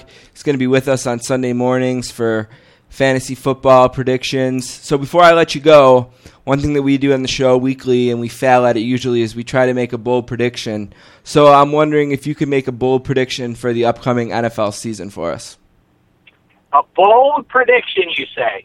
First of all, let me say this to you because we said the Bills. I would be remiss if I didn't say how pleased I am with those Buffalo Bills uniforms. I mean, thank goodness. Are those a thing of beauty or what? Yeah, they look good. Huge step up. They're glorious. You guys have really done banner work over the last couple of years. The Sabres righted that wrong, and they went back to the old uniforms, although they still need the gold striped socks going all the way up the leg. But all right, listen, I don't want to split hairs there. And the Bills, just gangbusters uniforms. But so kudos on that to you. Doesn't mean anything's going to happen for the team. No. That's any good. But by the way, shouldn't they have taken Von Miller? Wouldn't you have been happier as a Bills fan? You can just tell that guy's going to be, no matter what else, he'll just be a fun guy to watch. Got a lot of sacks over the next decade, right? Wouldn't you rather have had him than Marcel Darius? Even if Darius is a great interior lineman, it would just be much more exciting as a fan than be watching Von Miller from day one, right? They didn't have the choice. First of all, I mean, Miller was he got it right? Yeah, Miller he was the second pick. But Darius looked, and I know it's only preseason, and the Chicago Bears offensive line isn't great, but Darius looked really good, so I got my fingers crossed, Dave. We don't normally do the right thing with first-round picks, so he looks good. So I got that. So Von Miller went 2 and Darius 3. I thought it was the other way around. Okay. So scratch that. Cut that out of the podcast. Will do. Bold prediction. Is it bold if I say the Kansas City Chiefs are going to win their division again? That was bold. That counted as bold last year. Yeah, it's boldish. It's like in the ballpark of bold. Nothing. That's bold. Everybody's taking the. So that means they're going to beat out Denver. The Raiders are going to the playoffs this year. The Chiefs are going to win that division again. Bold prediction. I like that. The Eagles are not a bold prediction to say anything about them. How about this? The Eagles won't go 16-0. That is bold. My God, they're going to lose to somebody with that dream team? Let me tell you something. That's what we need to do. That's how you get back. You're in Buffalo. You're close enough to Philadelphia. You're in the general region there. This is what you have to do. This is the way you get the goat of. It's the same thing as when the Patriots got Randy Moss. What we have to perpetuate it. It's the same, or if you know Yankees and Red Sox fans, same thing. Just all you have to push is, if you don't win at all, this is a terrible year for you. Same thing with the Eagles. If you don't go 16-0, then it's a disappointment. Like, no, I just want the Super Bowl. No. You're a dream team. You're the dream team. You have to win every game you play, or it's an abject disappointment. And then you set that up in their mind, and then they'll have no pleasure even if they do win the Super Bowl. They won't be able to derive very much pleasure from it. This is the thing that we must push. To take a little joy out of everyone else's heart, make ourselves feel better about it. You understand? That's how I've made it through all these years on the face of the earth. So how long have you been sitting in your driveway talking to us in your car? Pretty much 20 minutes, something like that. You're the man, Dave. Thanks a lot, Dave. We'll talk to you soon, bud. A pleasure, fellas. And wait, I just want to know this, because you do these separate. You record these things separately. Did you have other guests on this show? We have one other guest who will appear after you. Coming up, or you already did it? We already did it. We already recorded it, but he'll be second in the lineup to you. His name. That's I love that feeling. You know what? I hope it's who is it? Is it like Jim Kelly or somebody like that? It's actually Gilbert Perot. Wayne Gretzky. I hope it's Gilbert Perot, but I was the first guest. It's the executive producer of the Dan Patrick Show, Todd Fritz.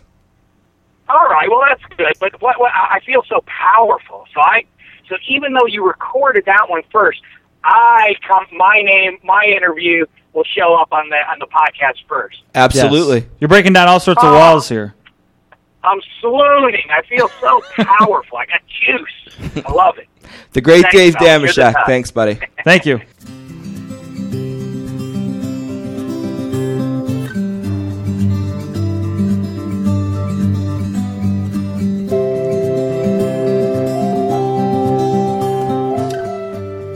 Hey, Don. Yeah. Sounds a lot like Pearl Jam. It still does, yes.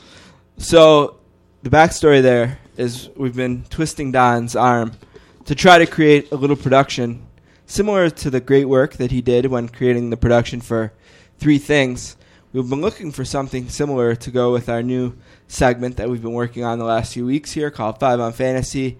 I believe this is episode number 4 of 5 on Fantasy. Yeah, I forgot to record the voiceovers last week. I made myself a note. So after the podcast is done, I'll record a couple voiceovers and hopefully have some production next week. So, the last few weeks, as part of 5 on Fantasy, we've been running down my list of my top 10 players at the 3 top spots. The very first time, or second time of 5 on Fantasy, we did wide receivers. Last week we did quarterbacks. Today, my top 10 running backs. Here they are.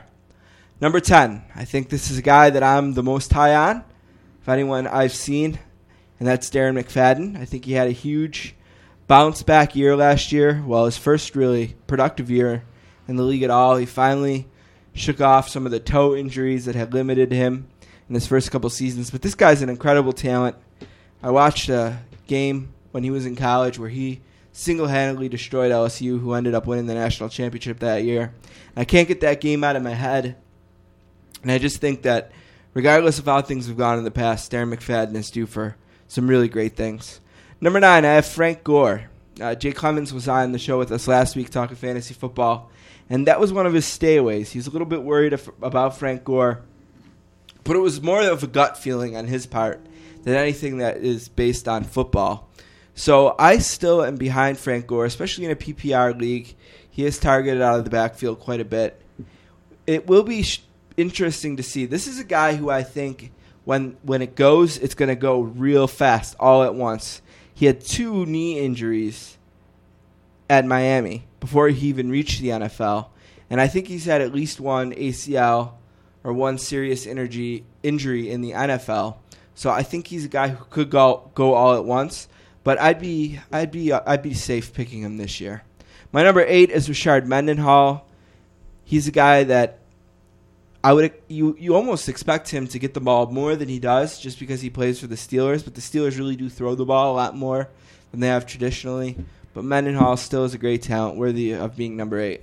Number 7 is a guy who slipped quite a bit between last year and this year, and that's Maurice Jones-Drew.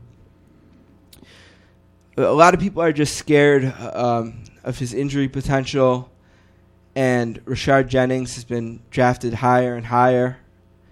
Jay Clemens said no later than 7th round. Wow. For him, just as maybe a handcuff of Jones-Drew. Even if you don't have Jones-Drew, he likes him that I don't know. high. I think we were talking more in terms of handcuffs. You have to have and him, I think of all the top 10 running backs, other than maybe the guy I'm going to mention at number 5, he is the guy you want to handcuff for sure. Right. My number 6 is LaShawn McCoy. I almost like him more than that, and I guess that's kind of I think that from 6 on, I think I'd take any of them. This would probably be... This is, I think, the big 6 here. In standard scoring, you're saying, right? Like McCoy might be a little bit higher for he you. He might be a spot or 2 higher in PPR. I think I made the list with standard scoring in mind, or maybe just fantasy football in general. kind of guessing what percentage of leagues would be standard and what percentage would be PPR and then making the list accordingly. So I have McCoy at number 6. I have Chris Johnson at number 5. Chris Johnson has been number 2 or 3 mostly, but I'm really scared of this holdout because he has passed the date where it matters for accrual towards his free agency status. Right. So that means he's serious. He's not joking around, and I think that could linger on quite a bit. I think he could miss games. And if I had a draft this weekend like we do, I'd be really scared to pick him. So if I do draft him, I want to handcuff him with somebody. Yeah, who, or I want to make sure maybe if I draft him, I'm more likely to draft a running back again 3 in the running second backs, round, yeah. or draft 3 in the first 4 rounds. I'm really scared. I've never been more scared about the number 5 overall player in my entire life. Number 4 is Ray Rice. Number 3 is Jamal Charles. Both of those guys getting a little bit of a bump up. And I almost bumped LaShawn McCoy over Johnson, but it's just so hard. It's so hard to put Johnson anywhere. But I love Rice. I think Williams is going to take away a little bit from him, but he still gets a lot of targets. He still catches passes out of the backfield. He still has a lot of touches, which is big. You can't predict touchdowns, Right. but you can predict to some extent touches. I can't think of the name, but he got a nice fullback in front of him now, too.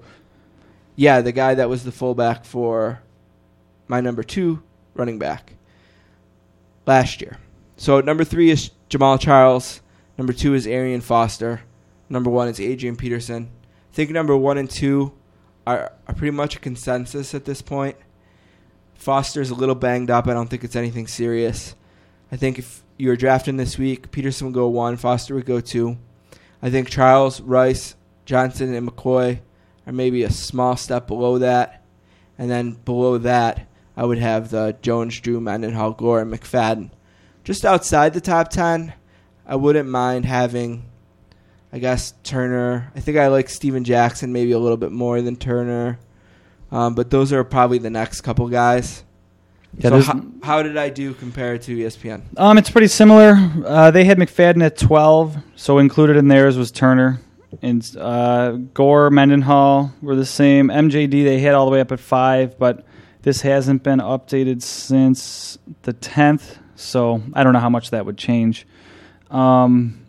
They have Johnson still at 3. You have him at 5. You'd think that would have to change as he holds out longer. I would never draft him at 3. I'd be nervous to do it too. I picked 7 this week in our draft, and I would have to draft him there. Yep. But I would still be a little bit nervous about it. I mean, but there's too much value there not to. My first fantasy thing this week actually has to do with one of the running backs, and that's MJD.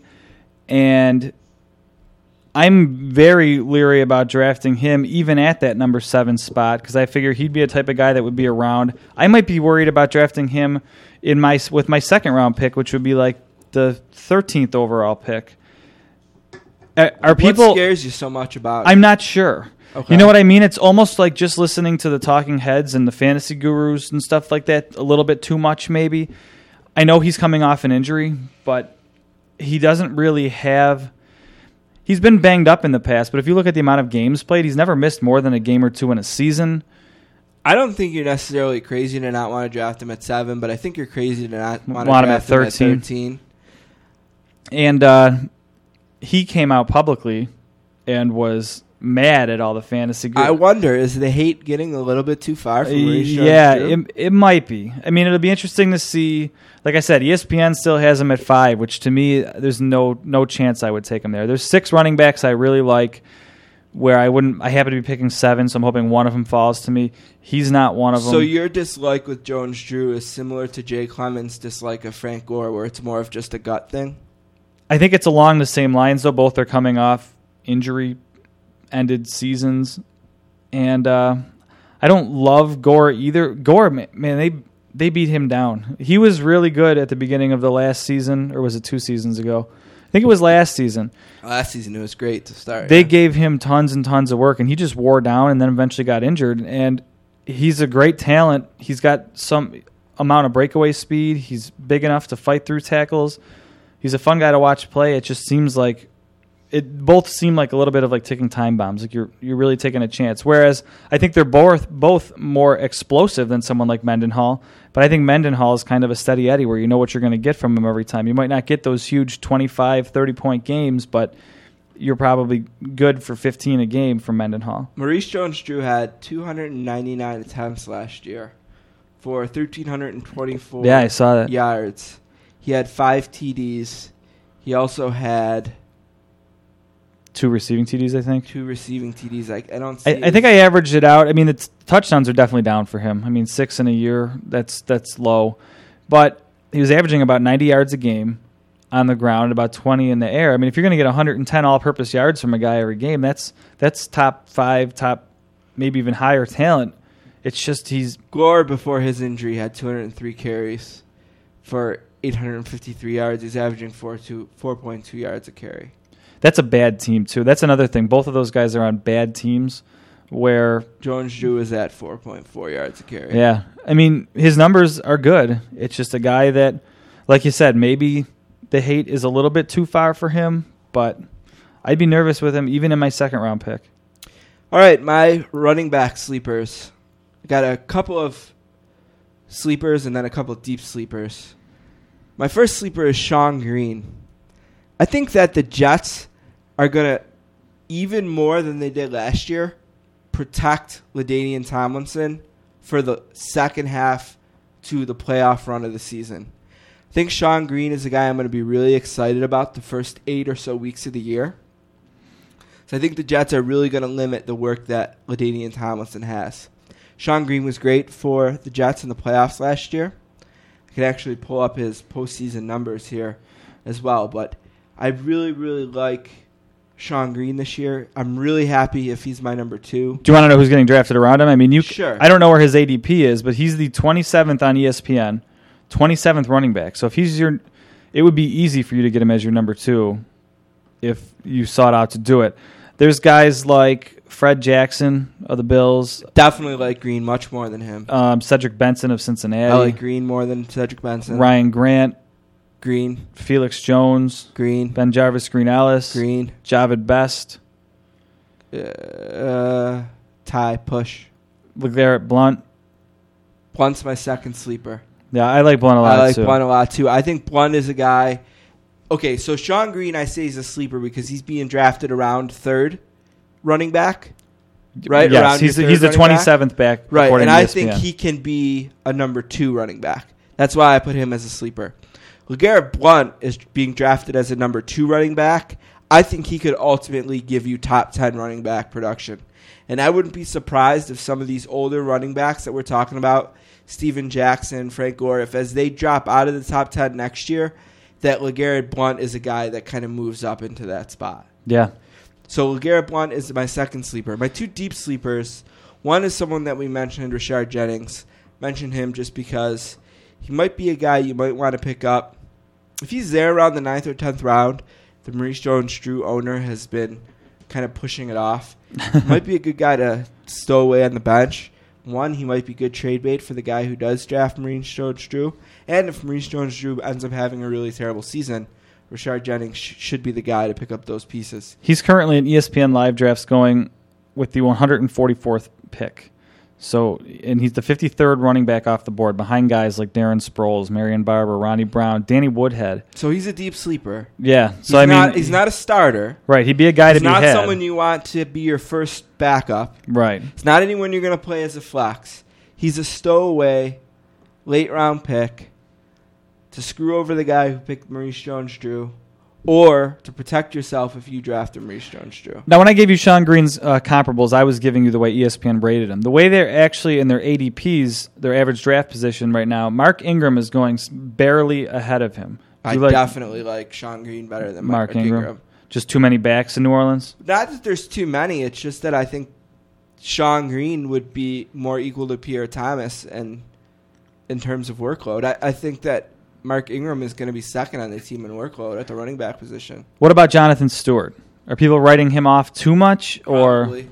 But D'Angelo Williams is the more talented of the two, and right. He's healthy in there. And you'd rather have Stewart than Green? No. because Stewart's going about 10 picks ahead. So, I mean, if you're right, there's a lot of value to be had in Green. He's going in about this early 7th round, and you can get him over guys like... I'm putting myself out there with Green. I think he will be a very good number 2. Start him every week. And if you can get this guy as your flex, I'm doing a backflip. If I have 2 running backs better than him and I'm starting him as my flex every week, I'm really comfortable with that. And I'm going to hate on the Bills here a little bit, but the Jets have run for something like 400 yards against the Bills in the last 2 games. And obviously the Bills' defense should be better this year with the addition of Darius, but the Jets do play the Bills twice a year, so you get Sean Green in potentially huge games twice a year. Sean Green had 45 attempts in the playoffs last season.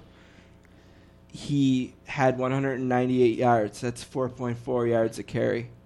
He had a TD. He also that's about 66 yards. His issue is fumbles, right? Didn't that kind of get him in trouble early in the season last year? Well, he had no fumbles in the playoffs, and in the regular season last year, when he was the 26th best, he had 2 fumbles. 2. So maybe they both came early or something, but he never really got a chance at the beginning of last season. Wait, one more sleeper. Oh, sorry. One more deep sleeper. It's Deion Carter. He's a 4th-round pick of the Indianapolis Colts. I think his name's DeLone, right? DeLone, I'm sorry. Right. Yes, you're right. I was reading it wrong. I read my L as an I. DeLone Carter. He's 4th-round pick from Syracuse. He's up in Indianapolis. And Indianapolis will play anyone, it seems like sometimes. Yeah, that job seems to be anyone's for the taking. He's a deep sleeper. He's not anyone you're going to maybe even draft yet. He's just a guy to keep an eye on. I think that Brown sucks. Yeah, he's kind of proven that. I think he's had his chances, and it's just not going to work out for Donald Brown. I think Adai is still the guy there for now, but I wouldn't be surprised to see Adai get injured.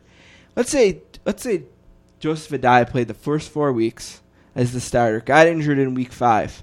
I wouldn't be shocked if DeLone Carter gets the most carries in week 6.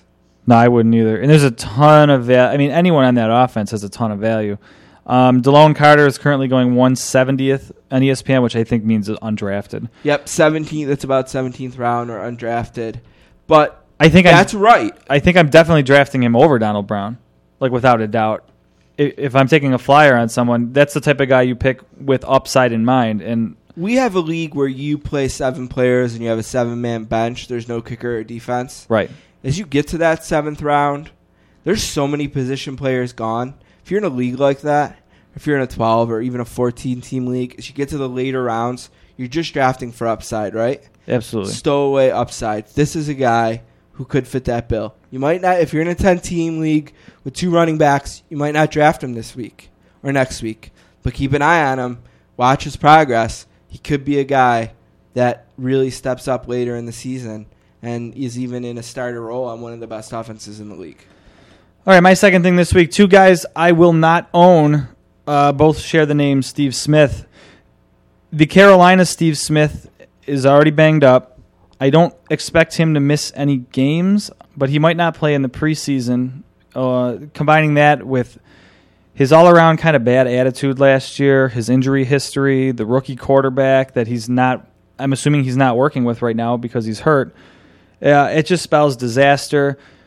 I always hated him. I wouldn't say he's undraftable, but I don't think I'll have him on any of my teams. And the other Steve Smith, is in Philly right now. And by the way, Steve Smith from Carolina is currently going in the late 9th, early 10th round. That's when you're picking like who are some guys around him? Santana Moss, I'd rather have Moss. Pierre Garçon, Sidney Rice. Ugh. Well, that's a little bit higher. That's about 10 picks before him, but like 15 picks before is Austin Collie. But, I mean, Austin Collie and above are guys you'd much rather have. Guys below him, A.J. Green in Cincinnati. That might be probably rather have the upside. That might be a tire fire of a team, but yeah. A.J. Green is like the only weapon they have. Julio Jones, Malcolm Floyd in San Diego. I think when you're picking Steve Smith, you're hoping for some level of consistency. But I think when you're picking him, there's some guys around him who are going to have more upside potential, and that's what I like to look for when I'm drafting in the 10th round. Which Steve Smith would you rather have? Probably rather have Steve Smith from Philadelphia, only even though he's going to miss, it sounds like weeks. He's going to miss some games. But the offense is better. Macklin has some injuries. That's scary. Concerns. Macklin's got like mono or something. Yeah, I'm Strange. worried about Macklin as well. I guess like you said, I don't want either of them. Right. If you're gonna put a gun to my head, I'd probably have the guy at Philadelphia. I guess Steve Smith of Philly he's being drafted about 145th, so the 15th round. I hear the news out of Philly is slightly better than they expected, so maybe it's not like an 8-week thing. Does he end up on PUP is the question. To begin the season? Yeah. I would guess so. Still. So that means 6 games out. I would Minimum. guess so. Yeah. So if he ends up on PUP and he's out 6 games minimum, I guess I'd rather draft the other Steve Smith. Right, but if he avoids PUP and they're going to go week to week with him and he might be able to come around after the first month of the season, then maybe I'd rather have him. Would you rather have Randy Moss than either of them? Just take a... Do you think Randy Moss gets drafted this weekend in our draft? I did a mock draft the other night. It was a 12-team league, and I drafted Randy Moss in the very last round. He was available for me in a 12-team league, so he selected in the very last round. What about Terrell Owens? Terrell Owens was not drafted. Not drafted? Yeah. That's about where he's going. Randy Moss is going in basically the 15th round, but right behind Steve Smith of Philly. So it's interesting. But, yeah, I play in 4 leagues, and I don't think I'll own either Steve Smith in either league. All right, for the last thing today, the kind of little debate that Don and I usually have where we'll put one thing against another in fantasy football. I actually wrote a blog this week, and I guess this is a chance for us to promote our blog while carrying our segment here. thesportscasters.blogspot.com. I wrote a little bit about fantasy football web hosts and whether or not you should pay to play or play for free. What I mean is there are tons of options out there for you to host a fantasy football league. You can play at ESPN, you can play at CBS, you can play at Fox, you can play at NFL.com, you can play at SportsIllustrated.com, which is having a Facebook game. You can pay for sites like My Fantasy League. You can pay for, there's some other pay sites out there. Fanball is gone, but they have a replacement that you could play, and I actually might end up being in the league in there. Yahoo has game. So, Don, if you were starting a league right now, where would you take your website business? The league we're drafting this weekend, I've said it before, was kind of a league that you started just because you wanted to start another league, just kind of more casual and for fun. And over the last season, it was 2 seasons, I think it's become my favorite league because it's kind of different. We have different lineup type things where you can start 2 quarterbacks at the sacrifice of another position. Two other positions, actually, so it's like a 2-for-1 thing with quarterbacks. Anyway, the point being, if you have that type of league, you have to pay for something. Right. The more complicated your league is, the more you're going to want a pay site. Because even though ESPN, we'll use them for an example, they say that they're fully customizable, but they're not. Not at all. They're right. fully customizable in the sense that they have set parameters within their games that you can change. Right. So it's customizable that way. But a good example that I always use is if you give bonuses for rushing yards, the only 2 bonuses you can set are from 100 to 199 and 200 above. So there's no middle ground there. Right. If you wanted to give one for 150, there's nothing. Right. There's nothing. Or if you didn't want to give for 100 and you wanted to make it a little bit more difficult to earn the bonus points, you can't. So ESPN is saying to me scoring is fully customizable. But right there, I thought of a rule that I can't customize. Right. Because in both of our leagues, I don't think we start giving points until 125. Right. And like we said, it's if you want fully customizable, chances are your league's going to be more of the unique variety. The one benefit I would say, and it's not even so much of doing a site like ESPN, but just of having a more vanilla league, is all the resources online that talk about players and projections and stuff typically use the same scoring. So if your league has vastly different scoring, sometimes it might be hard to gauge a certain site's projections based on how it would work out in your league. But other than that, I think the pay leagues are where it's at if you want to have a little bit more fun and variety with your league. If you refuse to pay, if this is just something you do not think is worth paying for, ESPN is a great option. Right. They really do a great job. First of all, if you want to have a draft online, it's perfect. It works really well. It's perfect. And another thing I've mentioned to people, those drafts are free. So if you wanted to have your draft online and use ESPN or Yahoo or someone that has online, you could still use a pay site ultimately. Yeah, I've suggested that too. Yeah, You know, that's a possibility if your pay site doesn't offer a live drafting. Although ours does. We use myfantasyleague.com quite a bit, and we love it. Talk about fully customizable. There's millions of options on this website. And if the option isn't there, they're available for email and usually work with you to add an option. One thing, I've been getting a little cocky and about my abilities as a fantasy owner. And CBS Sports has some really cool games that you can join that are pricey. Like, you can play in a $400 league on CBS Sports. Really? Yeah, and I was thinking, maybe... With the prize being what? $3,500 total cash. They do give for cash. A 10-team league. Now, the reason fantasy can get away with giving cash is because it's considered a game of skill, not a game of luck, right? I believe, yes. Yeah, that's strange. I'm going to go to cbssports.com because I was looking at this when I was putting the website together. And I was really impressed by the high-end games that they have. And they had 3 options that you could join. And all of a sudden, our internet is stalled to a crawl here. But CBS has some really cool games. I suggest you check them out. But the best thing is, a lot of these sites, you can set up your league for free. You can get a feel of it. Doesn't cost you anything. ESPN, you can have 10 leagues for free before you have to pay for a team. So there's a lot of flexibility there. I would say I like my fantasy league the best for pay sites, and I would give ESPN the nod for free sites. Anything else you want to add? No, that sounds good. All right, so we're going to take a break, and we're going to come back with Todd Fritz from The Dan Patrick Show.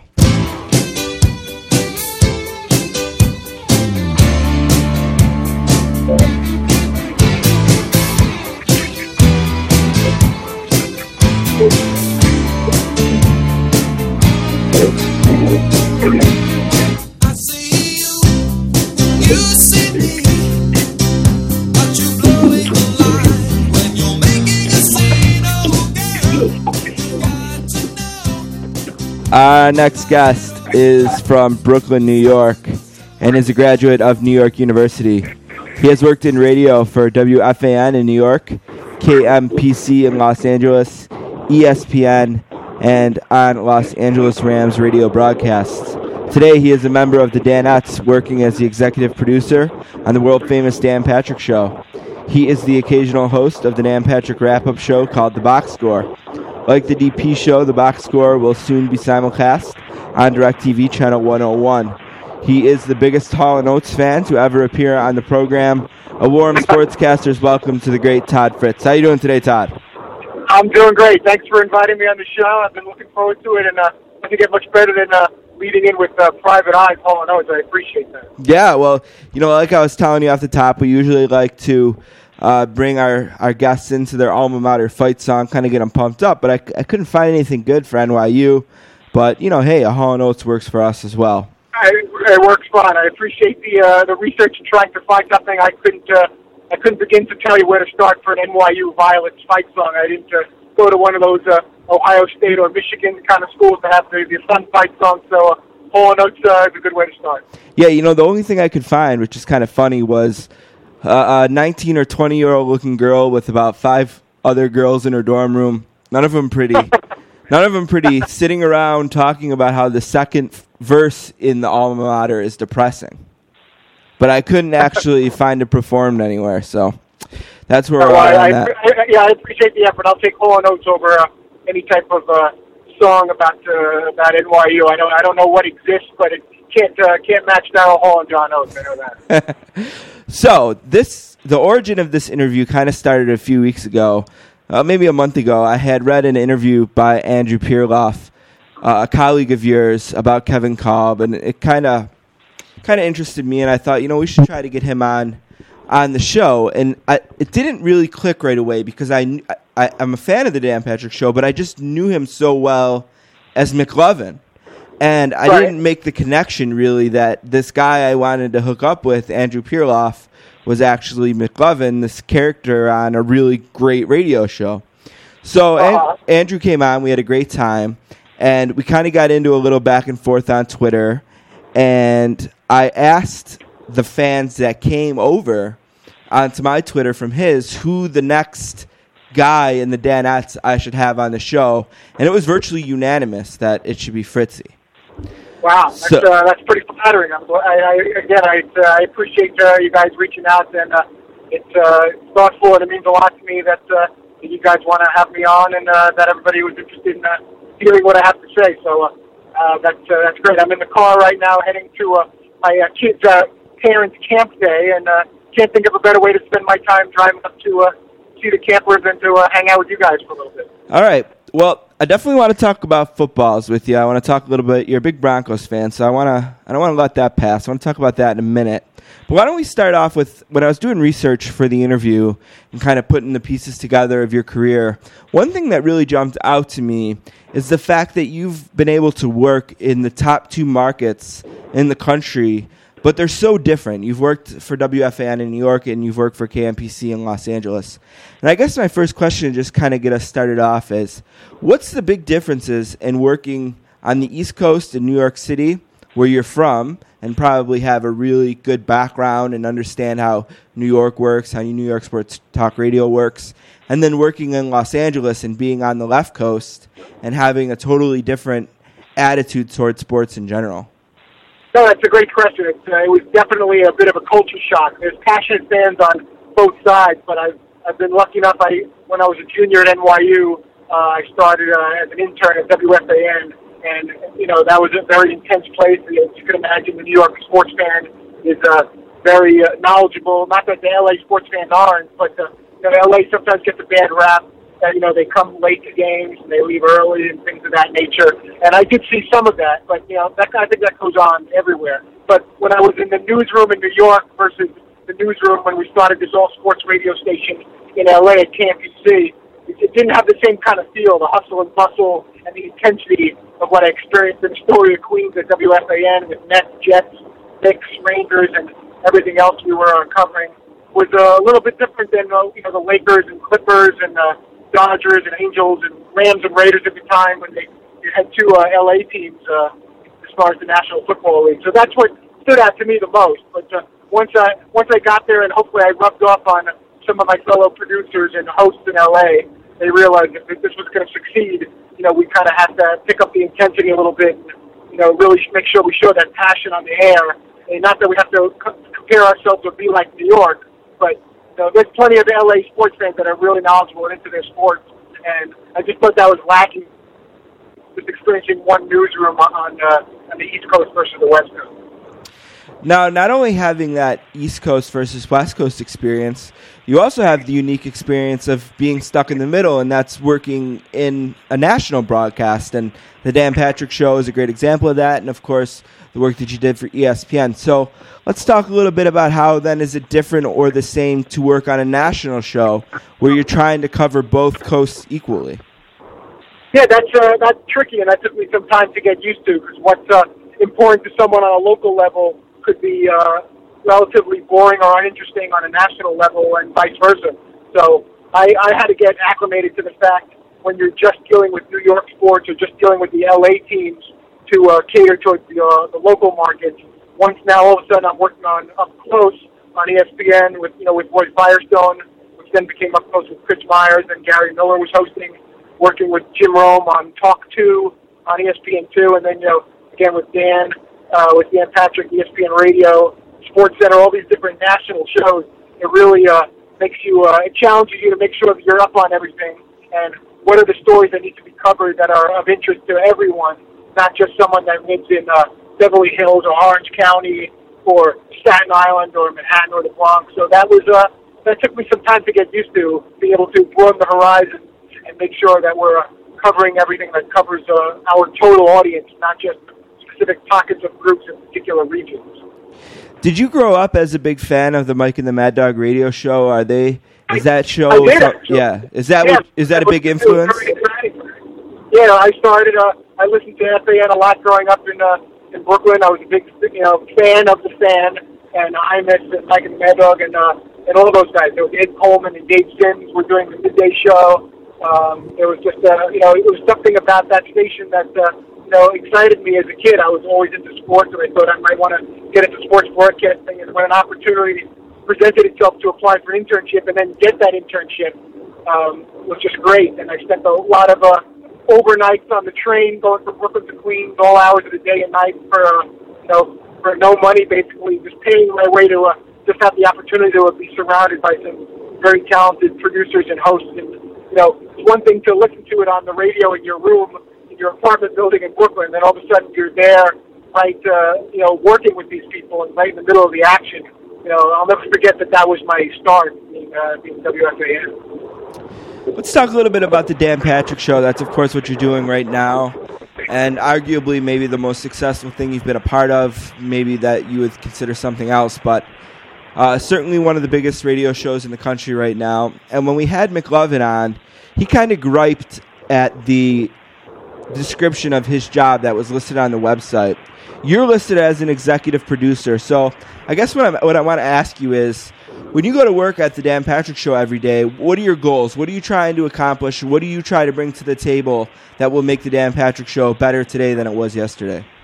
Well, I'm glad you asked that, because we all do a variety of things, and the titles don't always necessarily reflect everyone's contribution. Andrew Perloff, a.k.a. McLovin, does a lot more than what his title suggests, show blogger. And I sit right next to him in the back row there, and you have Seaton, director of operations, and Paul, also an executive producer of Paul, and Dan's here, and he's running the show and making sure Dan's got everything he needs with obviously the rest of the group contributing as well. But we're covering the full gamut of everything. We're all wearing many hats. From we're booking guests, we're thinking of topics for the show, poll questions, ideas for sponsorships, how to best ways to go in and out of the breaks. Callers that should make it on the air, callers that shouldn't make it on the air. What we should spend more time with, what we should spend less time with, what we shouldn't be talking about at all. It just runs a full gamut, and everyone is basically equal producers. And they say that a couple of us are executive producers, or one is more handling the operations and technical stuff, and one's blogging. But one thing that Dan knows and all of us know, from 24/7, we're all on the clock working on the show, and we have our hands basically in everything, regardless of what titles or positions they say. So if I was to interview Dan, which I'd love to do someday, but let's say I was talking to Dan and something that came out of his mouth is, we'd never be able to do this on the show without Fritz. What do you think he would say? Without my contribution? Yeah, well, if he said to me, the show is great, but we'd never be able to accomplish this on the show without Fritz doing this. Well, the first thing that comes to mind, and I don't even know if that's completely accurate, is because of my background in the last 20-plus years in the business and the contacts that I've been fortunate to amass. I would think, or hope he might say something along the lines of, we wouldn't be able to get the consistent A-level news-making guests that we do. But Dan has been in the business longer than I have, and he's got all kinds of contacts. Ultimately, they would find a way to get the biggest names in sports and entertainment on. I'd like to think that one of my major contributions, in addition to hopefully my sense of humor with the show and some of the things that I'm willing to reveal about myself, would maybe be along those lines. That I've been able to help the show back at the mothership at ESPN, and with the Dan Patrick Show here with DirecTV and Comcast and Fox Regionals, and everyone that's been picking up our show on radio and syndicated on TV. That would be something maybe along the lines of that, as far as getting those A-plus level guests that the show has been known to get on a regular basis. So you do spend a lot of time booking guests, and I assume, do you have maybe an anecdote, and maybe you don't need to name names for the anecdote to work, but maybe just some kind of story about where you ran into some kind of experience that kind of maybe frustrates you or made you laugh, or that you remember when you were trying to book a guest for the show? The only frustrating thing is, everything is so fast-paced sometimes and so now-oriented. Sometimes you want to get an answer quicker than you might get, but that also works the other way. Sometimes people pitch us guests, and I try to get back to people as quickly as I can. There's no real pet peeve other than, Dan likes to tweak me a little bit sometimes when I may tell him that, I'm efforting somebody, or I'm trying to get someone on, or we may hear from somebody. I'm always careful until I get the official confirmation whether it's going to happen or not. And then sometimes he'll promote it on the air, because I guess it's flattering because he has so much confidence in me. If I say that something might happen, or I'm I'm looking into something, he's expecting that it's definitely going to happen. So and also I've worked with a lot of different agents and PR directors and teams. Some you can joke around with more. Some of them are more straight laced, and you got to keep your communication more serious than joking around. But that's pretty much it. You're dealing with a lot of different personalities, and you want to make sure you're handling yourself as professionally as possible, not being too pushy when you're going after certain guests. Giving the person on the other end enough time to work on your requests, and hopefully by the time it's showtime, we have the right people on, and it's all lined up and ready to roll.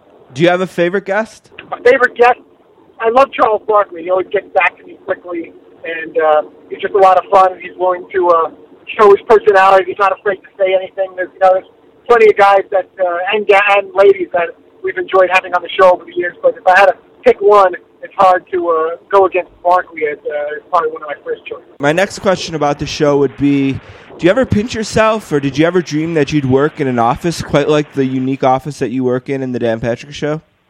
I didn't.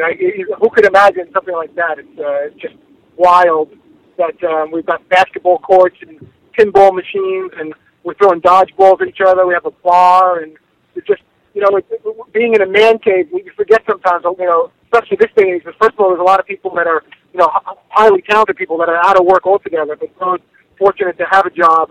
A lot of people are just at desks and just kind of a bland or generic kind of a work setting. In fact, we're all buddies and we're hanging out together and able to shoot hoops and throw darts and play on a golf simulator and all the stuff that's in the man cave.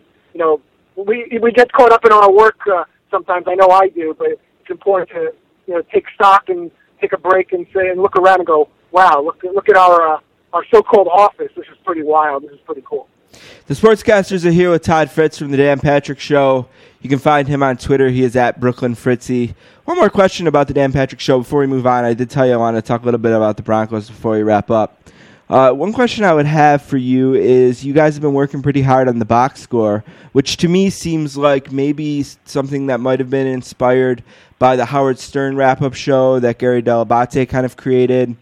And I'm wondering about the progress of that. You guys now seem to rotate the hosts, and I think I heard that it's going to be going to DirecTV as well. Is this something that you enjoy doing, that excites you? Why don't you tell me a little bit about the box score and its evolution? Sure. No, it's a lot of fun, and I know the guys and Dan included enjoy the Howard Stern show. So I'm not sure how much of a tie it is indirectly to that, but I know that's been listened to before Howard Stern's after show. But we enjoy doing the post show. We get a chance to air out some of our grievances, things maybe we forgot to mention or that we didn't get a chance to say during the show. And Casey Garrity, who's been hosting the show, I think he's been doing an excellent job, and he knows how to push our buttons and get the most out of all of us. But no, it's as soon as the show's over, you take a quick breath, and then it's on to get ready for the box score. And we enjoy it. It's a chance for us all to express ourselves, jab at each other a little bit, and just kind of loosen up even further, beyond what we were able to discuss on the show, whether it's looking back at a clip and or something that happened on the show. But I think it's a necessity. Hopefully it's informative and entertaining for our listeners and viewers, and it's a fun way to wrap things up after the actual Dan Patrick show to get ready for the box score. One follow-up on that. Does it intimidate you a little bit to take the box score to DirecTV? I mean, I know you guys are already on DirecTV every day, but you kind of have the safety net of Dan. Are you a little intimidated to be on DirecTV without Dan? Not so much intimidated. It's nice to having Dan there, and because he's such a professional, and he and with his personality, he knows how to bail us out if we're struggling, because we're obviously not. And that's hopefully what makes it fun and interesting, that we're not broadcast professionals. When he decided to allow us on the air and contribute our thoughts on a daily basis. But at first it was a little daunting. I think we've gotten a lot more comfortable with this. Dan will pop in sometimes and join us on the box score, which helps in get things moving.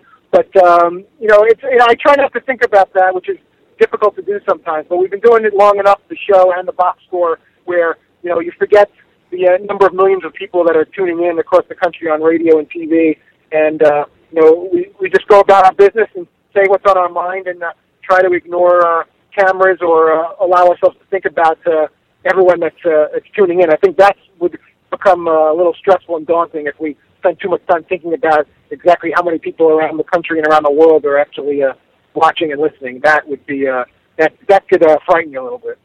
The Sportscasters are here with Todd Fritz. Lucky enough to have him from the Dan Patrick Show, dpshow.com. Also, you can find him at Brooklyn Fritzy.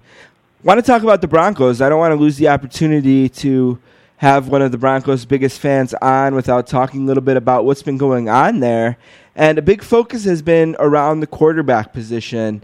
And you got three guys down there. Obviously, Brady Quinn, who is someone else's first-round pick, Kyle Orton, who is the veteran of the group, and then Tim Tebow, who brings with him, I guess, this whole aura and persona and group of fans.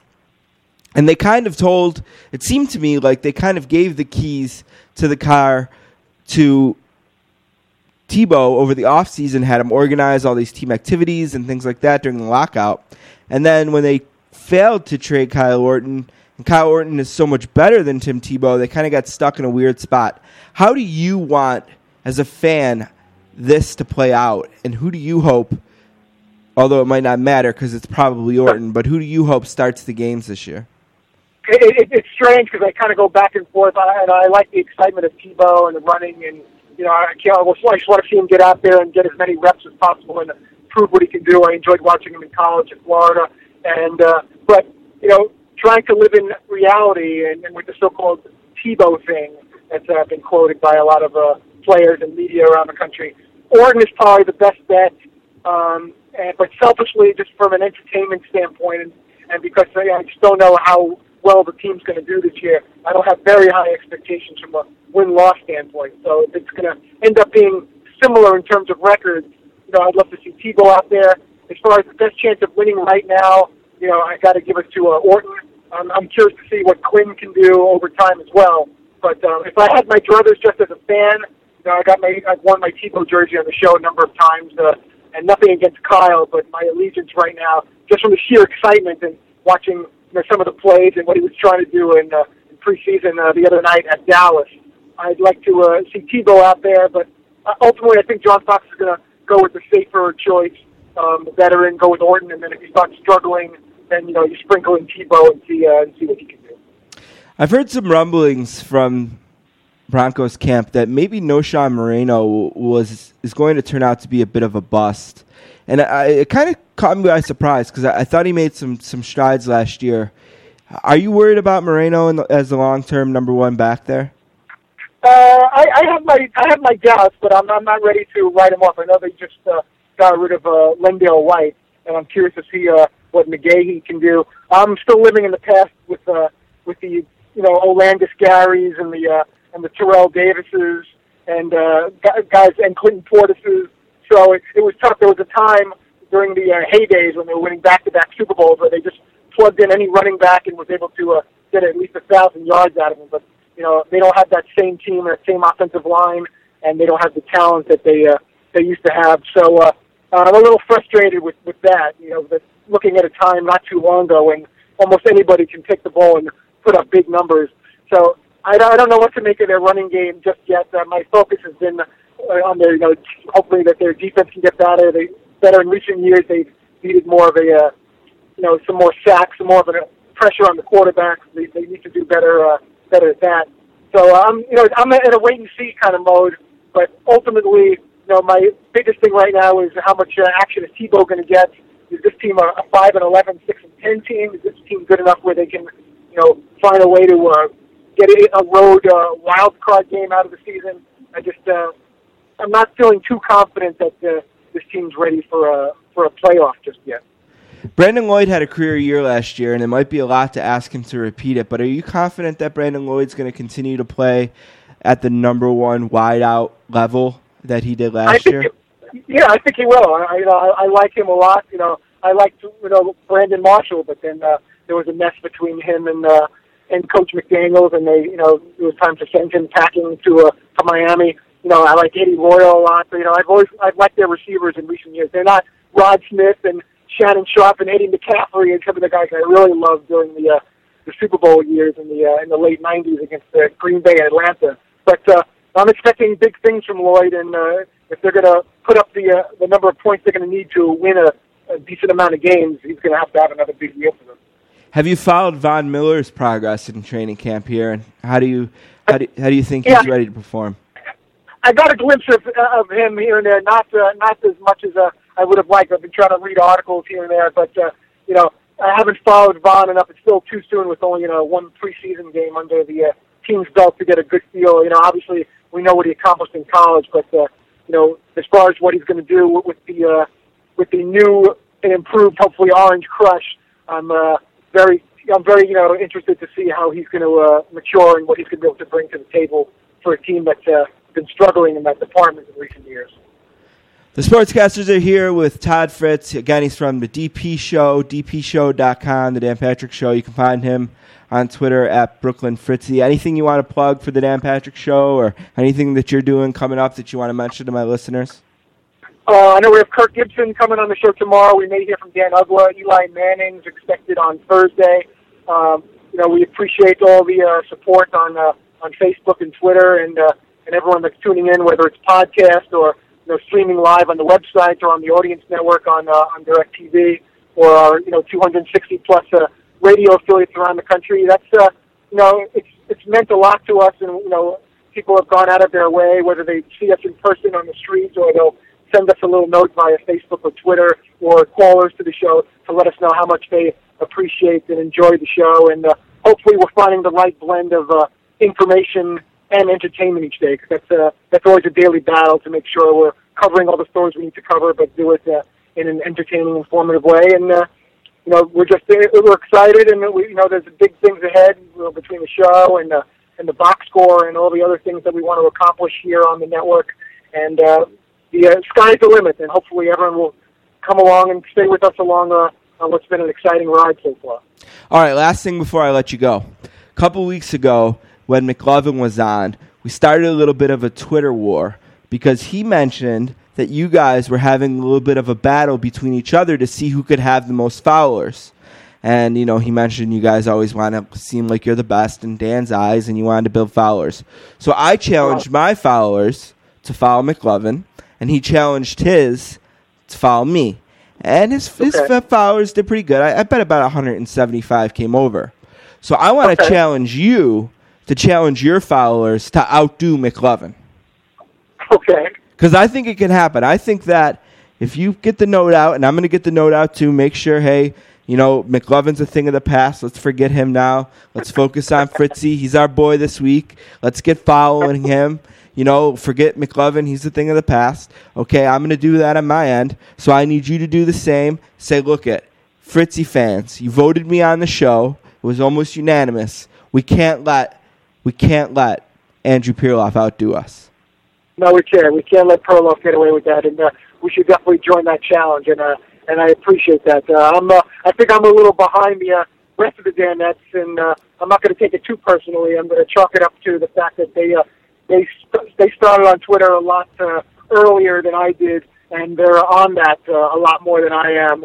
So instead of taking it personally, because I think Seton may have like 20,000 already, and Paulie and Patrick, Paulie and Andrew may have something in the 15, 16 range. I think I'm first cracking close to 10,000. So hopefully we can boost it up for each other and get that rolling. Okay, so I'm going to fire the first shot here. I got at Brooklyn Fritzy was just on the show. Follow him now. I demand it. His followers need to step it up and not lose to McLovin. So that's my first shot. I'm waiting for you to fire back. Let's see if we can get this thing going. And look, honestly, I really appreciate your time. Really appreciate you being on the show and being flexible with us. And I hope you have a good time down with your kids at camp today.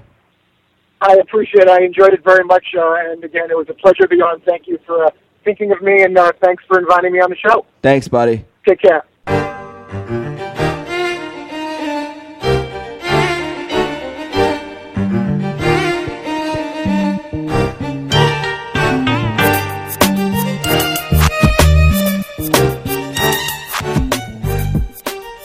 Sportscasters are back for one last segment here on episode number 36. I want to thank our guests today, our buddy Dave Damashek, and of course Todd Fritz from the Dan Patrick Show. hopefully we're building up our street cred over there and maybe inching ourselves closer and closer to having the great Dan Patrick on the show someday. That'd be phenomenal. That would be. So, one last piece of business here for episode 36. Before we get to that, I want to mention a few spots where you can find us. We did this a few weeks ago, but I want to kind of remind you. If you are a big iPad user and you choose to listen to our show on the iPad, I want to recommend two apps. One is called Downcast, and the other is called Stitcher. You can find the Sportscasters on either of those apps, Downcast or Stitcher, and they work great on your iPad. If you are an iPhone user, I really also would like to recommend Stitcher and, of course, Instacast. Instacast is my favorite app for fantasy football podcast that I listen to. I always Fantasy Focus on ESPN. You listen to that, Don? I do, yes. And I enjoy listening to that on Instacast. I also enjoy listening to the Sportscasters on Instacast as well. And if you like to listen to the Sportscasters with your laptop, if you're headed to college with a brand new MacBook Pro or Mac Air, I recommend a program that is in the Mac App Store called Podcast Player Pro. You can also find our podcast on our website, www.sports-casters.com. You can also find us on Facebook, facebook.com/thesportscasters. You can find us on Twitter, twitter.com/sports_casters. You can also find Don. He is at Don Like Sports. And you can find myself at Diversity23. Our blog, thesportscasters.blogspot.com. Got a brand new blog up there right now about pay sites versus free sites for fantasy football. And you can email us anytime, thesportscasters at gmail.com. And don't forget, again, our website is www.sports-casters.com. All right, so let's move on to pick 4. Last week, I was 2-2. I won my pitcher of the week, Ian Kennedy, with the Diamondbacks. They beat the Mets 4-3. That was Ian Kennedy's 15th win of the season, 15-3, a Cy Young candidate in the National League. I also won the Saints over the 49ers. That was 24-3. I lost the game of the week, the very first NFL game in 2011. The Patriots, I picked the Jaguars over the Patriots. The Patriots destroyed them, 37-12. My bold pick of the week was that Drew Brees would throw a touchdown pass. He did not. He actually had very limited action, only played one drive. He was 1 for 4 for 6 yards. Don, on the other hand, was also 2-2. He won the game of the week, picking the Patriots over the Jaguars. He also won his host choice game of the week, the Braves over the Cubs, 10-4. His pitcher, Sabathia, now has lost to someone besides the Red Sox, as he got beat up a little bit by the Which Rays. I also called after I made the pick. Yep, 5-1. And no, not unless you're going to correct me on this, but as far as I could tell, none of them played. No fantasy studs injured. There's too much It'll be interesting protection around the league. It'll be interesting to see if they work them into the games a lot more. I mean, typically that third game is a tryout game. Right. It'll be interesting to see, though, beyond that, since they've had so much less off-the-field practice, if the offenses will be a little bit behind the defenses to start the season this year. Overall, my record is 62-63, and Don is 59-68. Ugly. All right, the game of the week this week is the Giants at the Braves on Thursday at 7:10 p.m. Eastern Time. That features Lincecum and Minor. I will take the Giants and Lincecum to win the game. I'm going to take the Braves. You know, the Giants are a team that have really been skidding a bit. Currently, the Braves are 5 up on them in the wild card, and the Giants are now in second place after having spent most of the season first place. They're right now currently second behind the Diamondbacks, 2.5 games behind, 5 behind the Braves. Lincecum has been pitching well, but I like the Braves. Just a little bit better team right now, playing a little bit better. And ever since this television show has started, the franchise, basically a 24/7 type television show about the New York or San Francisco Giants on Showtime, they really haven't played well. So I'm gonna stick with my Braves. My host choice game this week takes place Saturday at 4:10. It's the Brewers at the Mets. I'm going to take Milwaukee, who pitching Wolf, versus the Mets pitching Capano. All right, my host choice. I'm going to pick the Saints over the Texans. Went to the Well last week. I'm going to go to the Well one more time. They play Saturday, August 20th, 8 o'clock at Reliance Stadium, and I'll be able to watch, as will you, the game on the NFL Network. My pitcher this week is Also from the Giants, I'm going to go with Vogelsong over the Astros, who are terrible. They have Rodriguez starting, who's 8-9 with a 3.50 ERA. That game is Friday at 8:05. I mentioned the San Francisco Giants being on a television show called The Franchise on Showtime every week. One of the great pieces of that show has been the story of Ryan Vogelsong. And he has been up and down, Pirates, minor leagues, Japan, back to the United States, on the All-Star team this year. He's 10-2 with a 2.47 ERA, as Don mentioned. And separately, we made these picks and both decided to go with Ryan Vogelsong. Not the first time that's happened in that category. Not sure it's always worked, but my bold prediction this week is based on nothing. No insider information or anything other than the fact that the Bills' offensive line is terrible. I'm going to say that they will sign Jonathan Stinchcomb, just dropped by your Saints. Very shocking. That he was dropped? Very shocking. Very maybe he's more hurt than... Well, the company line is that they want to get younger at that position, and they have two players in mind, Zach Strife and Charles Brown, and they want to have a true competition there, and they just want them to have more reps. So that's the company line. Zach Strife is in the inside track to be the starter there.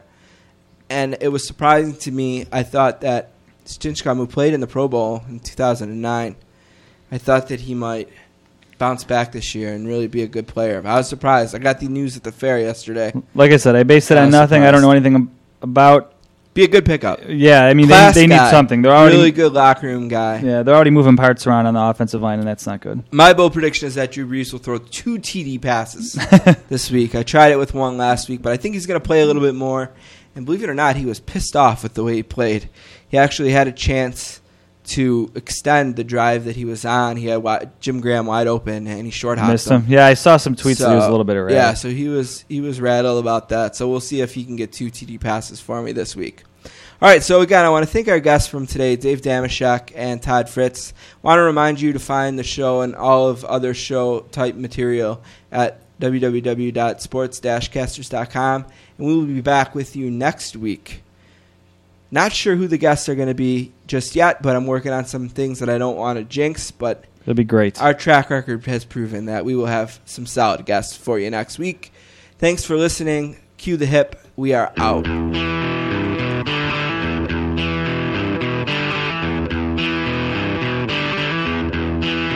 All right.